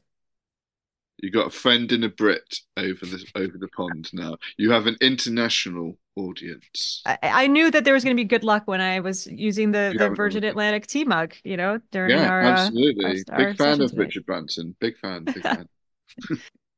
Mr. Benedict, where can people find us or find us online? You can find me on most Well, I was about to platforms say in under Britain. See This If. I'm mainly on Instagram and Letterbox, where I write almost daily reviews. Yeah, check that out. Mr. Saunders, you and I have a busy couple of weeks ahead. I'm looking Mhm. forward to all the episodes we're getting ready to record here, but where can people find us online, good sir? You can find us on Instagram at the Infinity Film Podcast, and you can email us with your thoughts on any of the questions we asked today, any suggestions for future questions or debate topics you want to hear, and what kind of cup you're drinking out of today. We want to know. Yeah, yeah, I Yeah. really need to know that. Yeah. Important stuff. Email us at rb.theinfinityfilmpodcast@gmail.com. That's rb like Rod Ben .theinfinityfilmpodcast@gmail.com. And for people who don't know already, if you're a first-time listener, just giving everyone a heads up. Next couple episodes, Ben and I have a DreamWorks episode that we're going to be recording, which should be interesting, Ben, Mm-hmm. because I feel like we're going to have the same number one, but two through five, I feel like are going to be the most interesting ones there. Mm-hmm. Uh, Cabin in the Woods versus Bad Times at the El Royale should be a lot of fun. Ben, Mr. I don't know how to end a movie. Mr. Judd Apatow himself doing a retrospective and our top five monster movies to round out the month of March. And then all of April is a MCU very MCU heavy month, as Mm-hmm. every week will be a different MCU episode. But then we are doing a Dune spoiler review. That is happening. We just have to find out the date of when we can do it. So, ladies and gentlemen, look forward to that in the next week or so. It'll be coming shortly. And we haven't discussed this fully yet, but I'm pretty sure you two need to be pitted against each other again sometime soon for a trivia episode. Well, Good Benedict, idea. MCU trivia And might be happening in April. TK is definitely welcomed to that as well. As a battle of brains needs to happen. But I'm looking forward to all of those episodes. Very Well, much so. Benedict, Yeah, it is a plan to do a MCU trivia-ish episode in April, so we will be blimey. talking very soon, sir. I've got to try and think more than you guys and see what I can find out that you don't know. That's going to Mm. be really difficult. Whatever it takes, Benedict, whatever it takes. So, until next time, guys, for myself, for Ben, for TK, and for Mr. Benedict Lewis, our favorite man across the pond, thank you for listening. Enjoy Dune Part 2 this weekend, if you are seeing it. And until next time, guys, we will see you later.